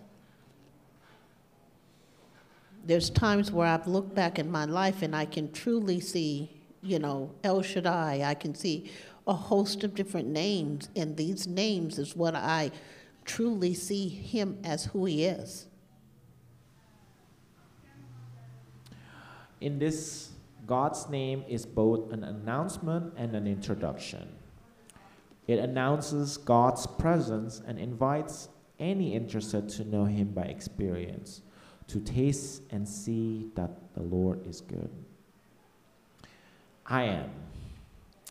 This is a divine title that Jesus took upon himself often, clearly identifying himself with the voice from the burning bush. Therefore I said to you that you will die in your sins. For if you do not believe that I am he, you will die in your sins. John 8:24. And Jesus said to them, when you lift up the Son of Man, then you will know that I am he, and that I do nothing of myself, but as my Father taught me, I speak these things. John 8:28. Jesus said to them, You guys understand when he says, when you lift up the Son of Man, that you will know that I am. What he's literally saying, that the people end up in return putting them on the cross and literally lifting him up. And everything that transpired as a result of them seeking to destroy him really turned them to see that what they were seeking to destroy was their Lord. You have to understand the series of events that transpired when the death of Jesus occurred, which constantly caused them to revisit, and it instantly caused them to be convicted. Imagine loved ones running wild, walking through the streets because of their Lord being crucified and setting them free. He said, when you have lifted me up, you will know. And they'd seen the earthquakes and the series of events, and I want to make sure that these series of events didn't do one day. It went on for a little while.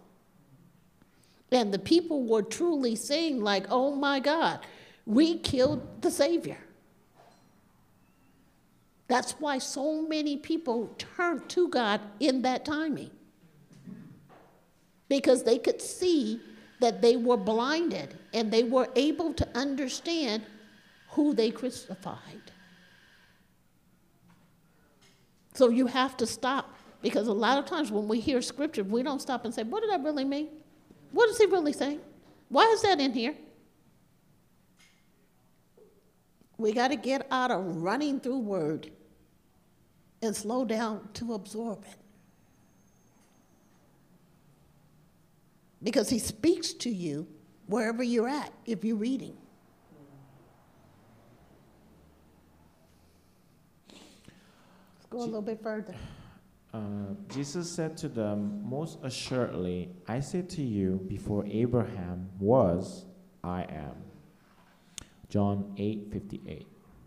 Now I tell you before it comes, then, that when it does come to pass, you may believe that I am. John 13:19. Jesus, therefore, knowing all things that would come upon him, went forward and said to them, whom are you seeking? They answered him, Jesus of Nazareth. Jesus said to them, I am he. And Judas, who betrayed him, also stood with them. Now when he said to them, I am he, they drew back and fell to the ground. John 18, 4-6. Exodus 3, 15-18. God tells Moses what to say to the elders of Israel. Moreover, God said to Moses, thus you shall say to the children of Israel, the Lord God of your fathers, the God of Abraham, the God of Isaac, and the God of Jacob has sent me to you. This is my name forever, and this is my memorial to all generations. Go gather the elders of Israel together and say to them, the Lord God of your fathers, the God of Abraham, of Isaac, and of Jacob, appeared to me, saying, I have surely visited you and seen what is done to you in Egypt. I have said, I will bring you up out of the affliction of Egypt to the land of the Canaanites and the Hittites and the Amorites and the Perizzites and the Hittites and the Jebusites, to a land flowing with milk and honey. Then they will heed your voice, and you shall come, you and the elders of Israel, to the king of Egypt, and you shall say to him, the Lord God of the Hebrews has met with us. Now, please let us go 3 days' journey into the wilderness that we may sacrifice to our God. I need you guys to see that as he's giving him instructions, it's already an active word. Do you not see it? What should I say? What should I do? He's telling him what should he do. So he's already telling him what he should say. So all he's doing is repeating the words when he gets in front of them, but that word is already in motion. You guys get that, right? The word, as he's telling Moses what he should do, was already in motion. So he's telling him, I want you to go and say this to them. That word, as Moses has taken it in, is already in motion. Because God already spoke concerning what he was going to do. And because he already spoke concerning what he's do, all he's doing is relaying that to the people. But it's already an active word. It's already taking root. It's already changing. It's already doing what it's supposed to. The problem is we look for evidence. We look for signs and wonders beforehand. And so that's why we don't see the word moving. It's just like as I was sitting here, he literally said to me, I want you to go to work and I want you to stand in front of this building and I want you to speak to this building that you work in and I want you to say the things that I readily place on your heart to say. Now, in my mind, I would go in there and go and stand outside and speak the word, but then I'm going to walk in to see if the words are going to be working.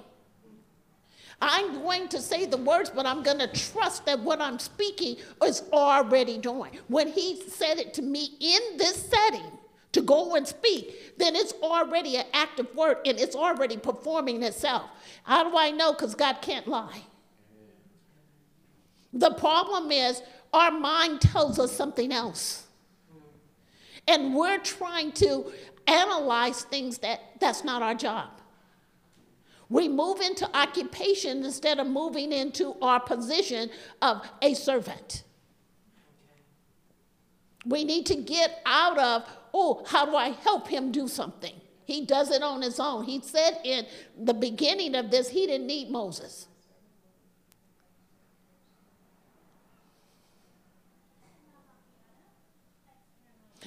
As I was sitting here listening to this message, and I literally was saying, Lord, I know that you got some powerful people in this house. And these people are so powerful that they don't even see themselves.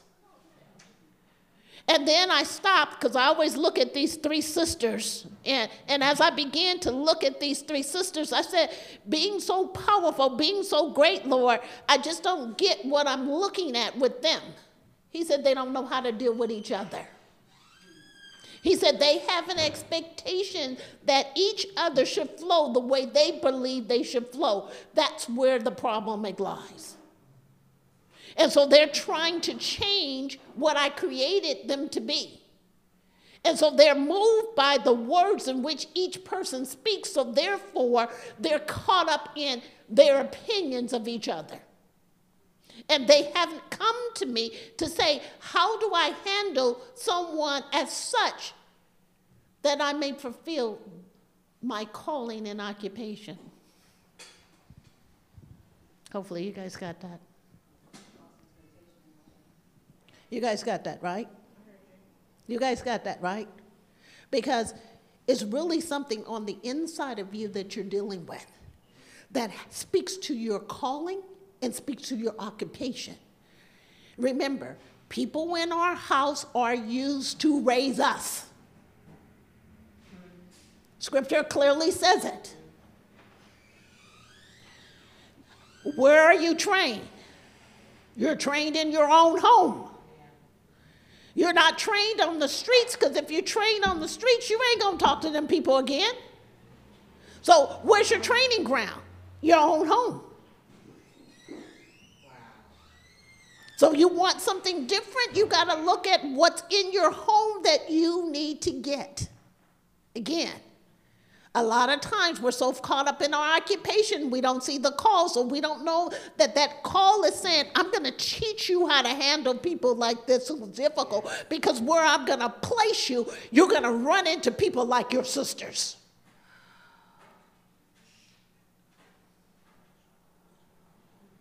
And you're not going to change them, but you're going to learn how to work with them.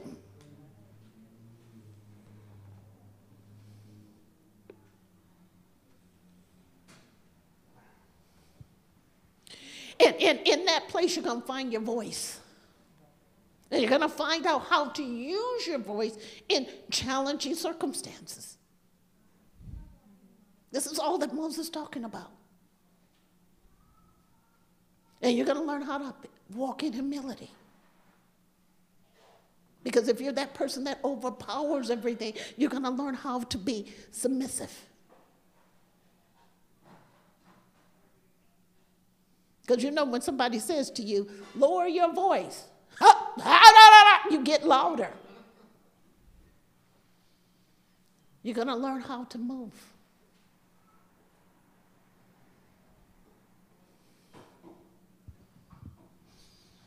Guys, we failed. The church in your home is your training ground.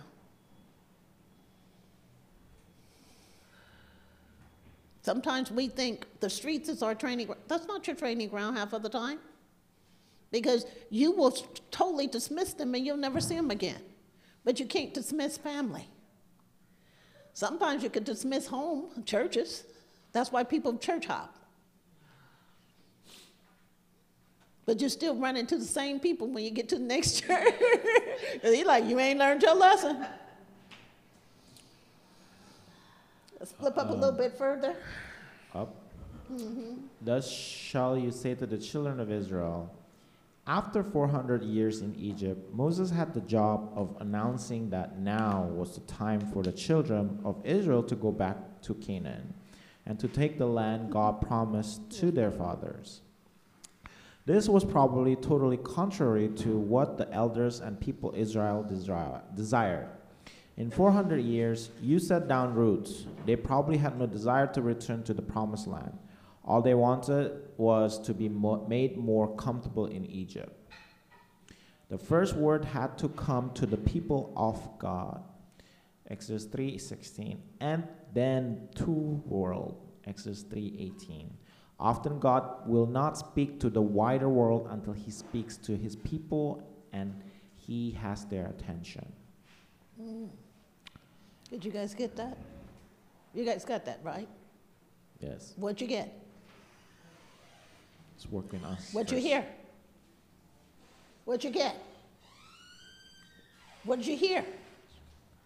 God's not going to speak to you unless he has your full attention. Okay.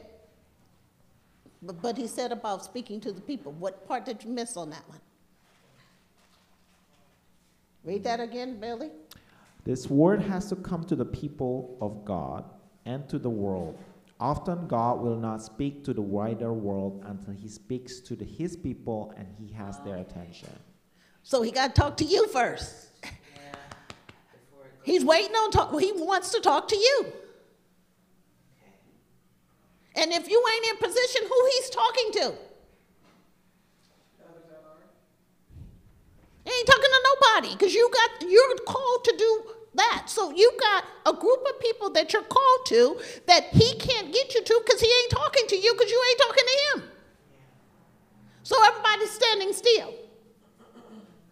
So in this particular situation, the Israelites are standing still. They want to be delivered, but they can't get to the place because the one who's commissioned to do the job is not ready. Don't you get it? You're commissioned to do the job, but you ain't ready.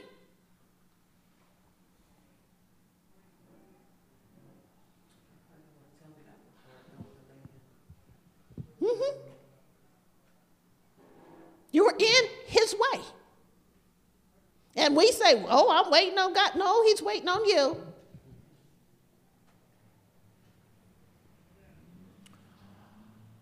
This is my name forever. God here referred to the name just previously mentioned in the same verse, the Lord God, Yahweh Elohim, forever, emphasized the eternal faithfulness of God to his covenant. Then they will heed your voice. This was a precious promise to Moses 40 years before, when it seemed that he had everything going for him. The people of Israel rejected him as a deliverer for the nation. Surely he must be wondering why they would listen to him now, when it seemed he had nothing going for him. But Moses had God going for him now. They would indeed listen to Moses' message. To the king of Egypt, you shall say to him, let us go 3 days' journey into the wilderness. God presented the small request to Pharaoh first, so that the request will be as appealing and as easy to accept as possible. He did this so Pharaoh would have no excuse at all for refusing God and hardening his heart. God tells Moses how it will go with the Egyptians. But I am sure that the king of Egypt will not let you go. No, not even by a mighty hand. So I will stretch out my hand and strike Egypt with all my wonders, which I will do in its midst. And after that, he will let you go. And I will give this people favor in the sight of the Egyptians. And it shall be, when you go, that you shall not go empty-handed, but every woman shall ask of her neighbors, namely of her who dwells near her house, articles of silver, articles of gold, and clothing, and you shall put them on your sons and on your daughter. So you shall plunder the Egyptians. So the Lord is literally showing him, not only is it that I'm going to deliver them, but I'm going to make sure that they're well taken care of. And so he literally told them up front that they would return to this particular mountain. Now he's taking the details much further, and he said, not only is it that you're going to return to the mountain, but this is what I'm going to give the people as they come out of the place in which they've been in bondage for. So they're not only coming out, but they're coming out with possessions. And so you have to understand the message that Moses has for the people. It is of great value. And so sometimes the messages that we have, it's diminished because we're not willing to sit still. We can't even stay in church for an hour and a half. We become impatient. Lord, I don't want you to talk this long. Let me come back to you and you can speak to me another day. The Lord even says, even in this message, I needed you to see this because I need you to operate from a place of integrity with me. I need you to no longer be in that place where you're only looking at things with one eye open. But I really want you to understand the call and the relationship that you have with me. I need you to not only look at the call and relationship, but to understand in details the things that I'm saying to you.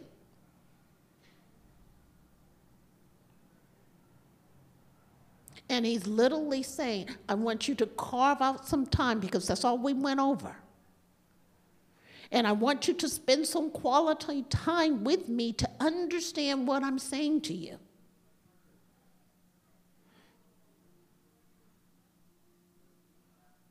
I want you to know the facet of which I exist in you and what I am calling you to do. I want you to understand your occupation, but I really want you to understand your call in the occupation.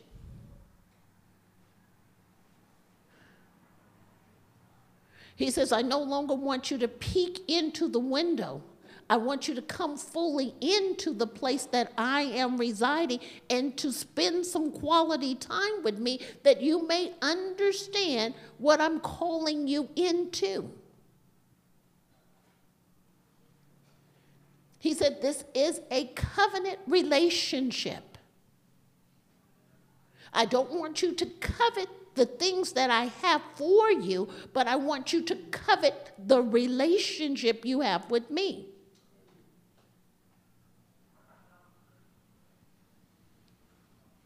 He says, I don't want you running after gifts and calls. I want you to run after me. And he says, and I want you to understand, if I haven't moved in an area of your life, understand there's a reason behind it. And something opposes a challenge on the inside of you and on the inside of others in your family line, gain understanding of what I'm trying to put in you. And then he says to me to say to you, it is not always the person. It is what I'm trying to give to you. And if you can understand what I'm trying to do in you, then you will understand the things that are going on around you. He literally says that family is not your problem. Family is a place where you are trained.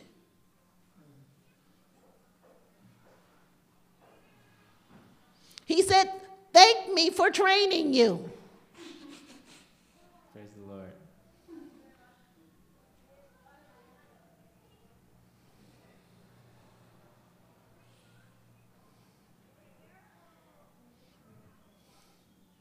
I'll never forget one time, and I'm ending this message, I'll never forget one time when I was looking at sentiment.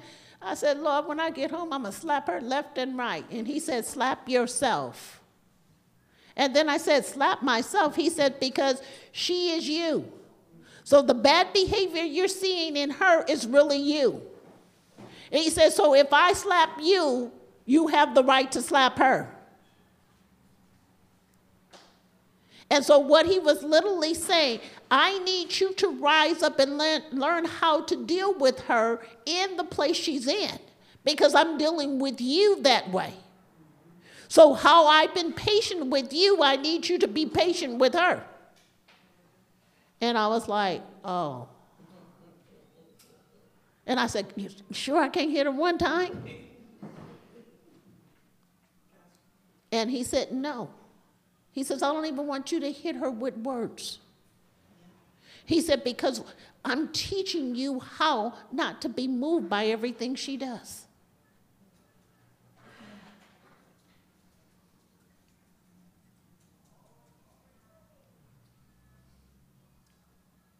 And then when I fast forward, the Holy Spirit just popped something in my mind. And he said, yes, I know you have an issue with her cleaning up. He said, but she'll never clean up the way you clean up. He said, she did not have a mother like you to hold her accountable at all times. He said, you were out working. And then I said to him, but my mother was out working too. He said, look at the difference. If she walked in the house and the house wasn't clean, she would kick all of you out. He said, look what you've done. Because you were kicked out, you won't kick her out. Because you thought that was a harsh way of looking at things. He said, so you have softened your blow because it was the right thing to do. He said, but you've learned that discipline because that discipline now works with you. He said, but what for her doesn't work for you, and stop trying to give her the same thing. Hopefully you guys got what I just said. What I'm literally trying to get you guys to do is you need to start having conversations with God. Mm-hmm. Bradley's talking to God every second, every minute of the time while he's in service. As the message going forward, he's looking at himself, looking at what God has to say about it, and literally saying, how do I get them to get to where I'm at? I'm saying the same thing. And he says, I need them to start listening. You hear words, but you're not listening. You hear what God is saying, but you're not taking in what he's saying. You're literally putting the blanket over everything, and you're putting a time clock on it, and the Lord says, this year is my time.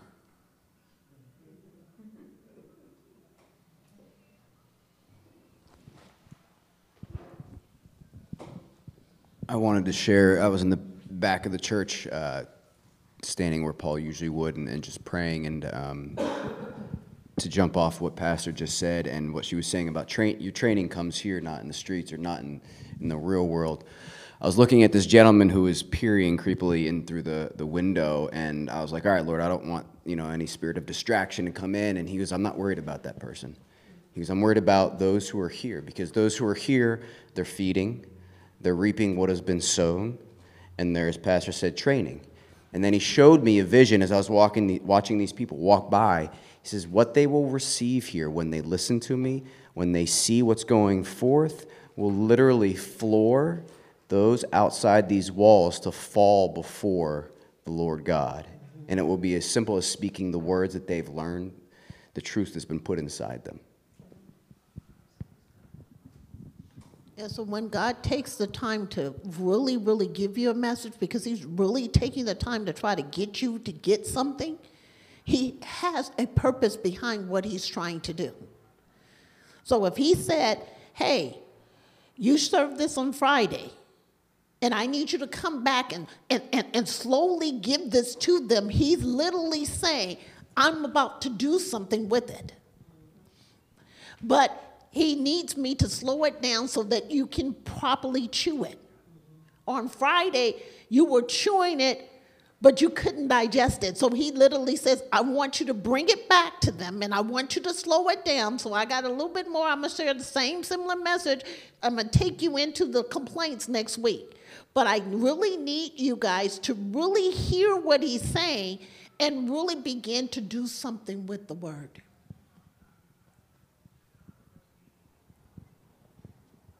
You're still in your fast. I know you're right there.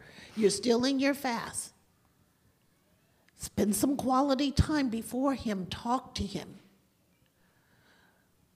Spend some time in worship. Talk to him. He knows that you can't spend every second, every minute like Moses, but you're going to have to carve out something to hear. I'm brought back to what the Father was behind me, or is, and the beginning of service he said, will they prepare a place for me? And he reminded me of, in Kings, this is what this is representing, and receiving his word and being able to actually eat his word is, do we actually have a place for his word in us? In Kings, when they were building the temple, everything had to be in the exact right place before the presence of God could truly sit in that place. And when it did, the priests themselves could not stay in it because it was so strong, because they still had self. If there is no self, then you can stand in that place For us, what he showed me in our temples, we hold up our desired items and we sit there and say, bless this first. We have our desires in our temple and we are holding it up. And so in that, with these things, and a misunderstanding of what we think we need to have, we are preventing the ability to let his word rest on the inside of us. And so I asked him, what do we do? He actually said, ask of me and I will tell you what you truly desire. But we need these other desires, we need to get them out of our temple. And in closing, I'll say one thing that really just came to my attention. We have such an awesome God that we serve. And he is so awesome. But the Lord reminded me about the first Adam and Eve. And if you can really go back, when they were kicked out of the garden, how many times they went back trying to get back in because they knew how difficult, how hard it was. And you can see them constantly going back, trying to get back into a place that they were literally asked to vacate. And I can see they're plowing the land. Remember, everything was given to them. They didn't have to do no work. And now they're in this place that they got to work. And they see stones, they see dirt. And before, they didn't care about dirt being on them and all of this stuff because God literally washed and cleaned and kept them. And now they're fending for themselves in this particular place. I'm saying that's for a reason. And they go back constantly trying to see if they can get in. And how do you know they went back to try to get in? Because it says in Genesis they had to put something to bar and to keep them from going. So you can see that they probably tried to sneak in a couple of times and they was recognized for who they were because they wasn't in the right garments. And then God had to literally shield, and then eventually that part of heaven vanished. He said, but I'm giving you access to come in and to move freely in me. He said, but where I have given you access to come in and to move freely, you choose not to take your place. He said, you operate as if you've been barred. I need you to operate as I have invited you into this place. And he literally shows me you having an invitation to come in.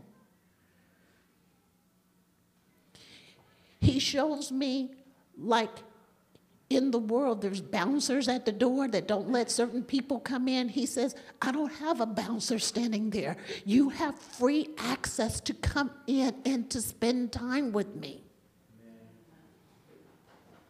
He said, you have not been barred out. And so in this particular place, it's an invitation for you to come in daily. Come in, spend time, understand, ask questions. Just like I asked, why are these sisters or this? You can hear that, sisters. Why do I always have an issue with this one? Why did this one always jump in? What the heck is this that I'm really looking at? What is it that you're really trying to get to me? Don't look at them. What is it that I'm lacking? What is it that's in me that I'm carrying that you're trying to get out of me?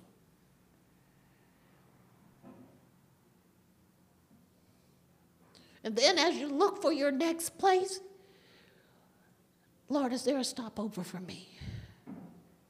And why do I have to go to the stopover? What is it that I'm carrying? What is it that I got to give out? Or what is it that I have to take in? And how long is my stopovers going to be.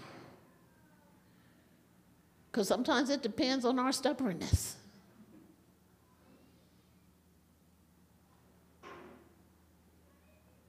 And if you're required to speak to an organization, open your mouth and stand and speak change. Stop looking for the change to come forward ahead of time. Hear what God is trying to get you to see. He's extended an invitation, and he's trying to get us to come into a place. When I started off this particular message, when I started in Bible study, he said to me to say to you guys, I've been extending this invitation, but I don't see any of you coming in. It's like Bradley's been calling, come up higher, come on into the place, come into the next realm of the atmosphere, come into the place, come and stand, dwell in the heavens. Come and hear what heaven has to say. Come to understand the things that heaven is speaking to us. We can't hear heaven because we're so busy looking at our occupation, and we're so busy asking God to bless our occupation that we don't see that our call is more important. The blessings is in your call. It enhances your occupation, not the opposite way.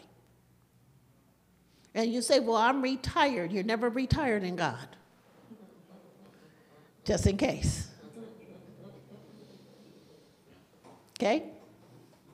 So in closing this message, Father God, even right now, I just thank you for the word. I thank you for the opportunity to revisit your word and to really begin to sync up in your people what you have called them to really look at. I thank you for the move of the Spirit, and I thank you for your presence. But most of all, Lord, I thank you for the elevation that you continue to bring forth in this house, that we may not see things according to the world, but we see things according to what you have divinely called forth from the beginning. Lord, I ask that your blessings continue to be upon your people, and that they continue to go through this fast and really begin to seek you out in a way like never before. Lord, I thank you for all that you have done thus far and the things that you are about to do in their lives. And I thank you because you are El Shaddai to me. And I know that you are. I remember when I used to struggle with I am, and I would always say, why do you say I am that I am? But I understand, for you are all things to us. And I thank you, even now, for all the works that you are doing in us. In Jesus' mighty name I pray. And I ask that your people be blessed, and they continue to look at this word and grow in wisdom, knowledge, and understanding of you. Amen, amen, and amen.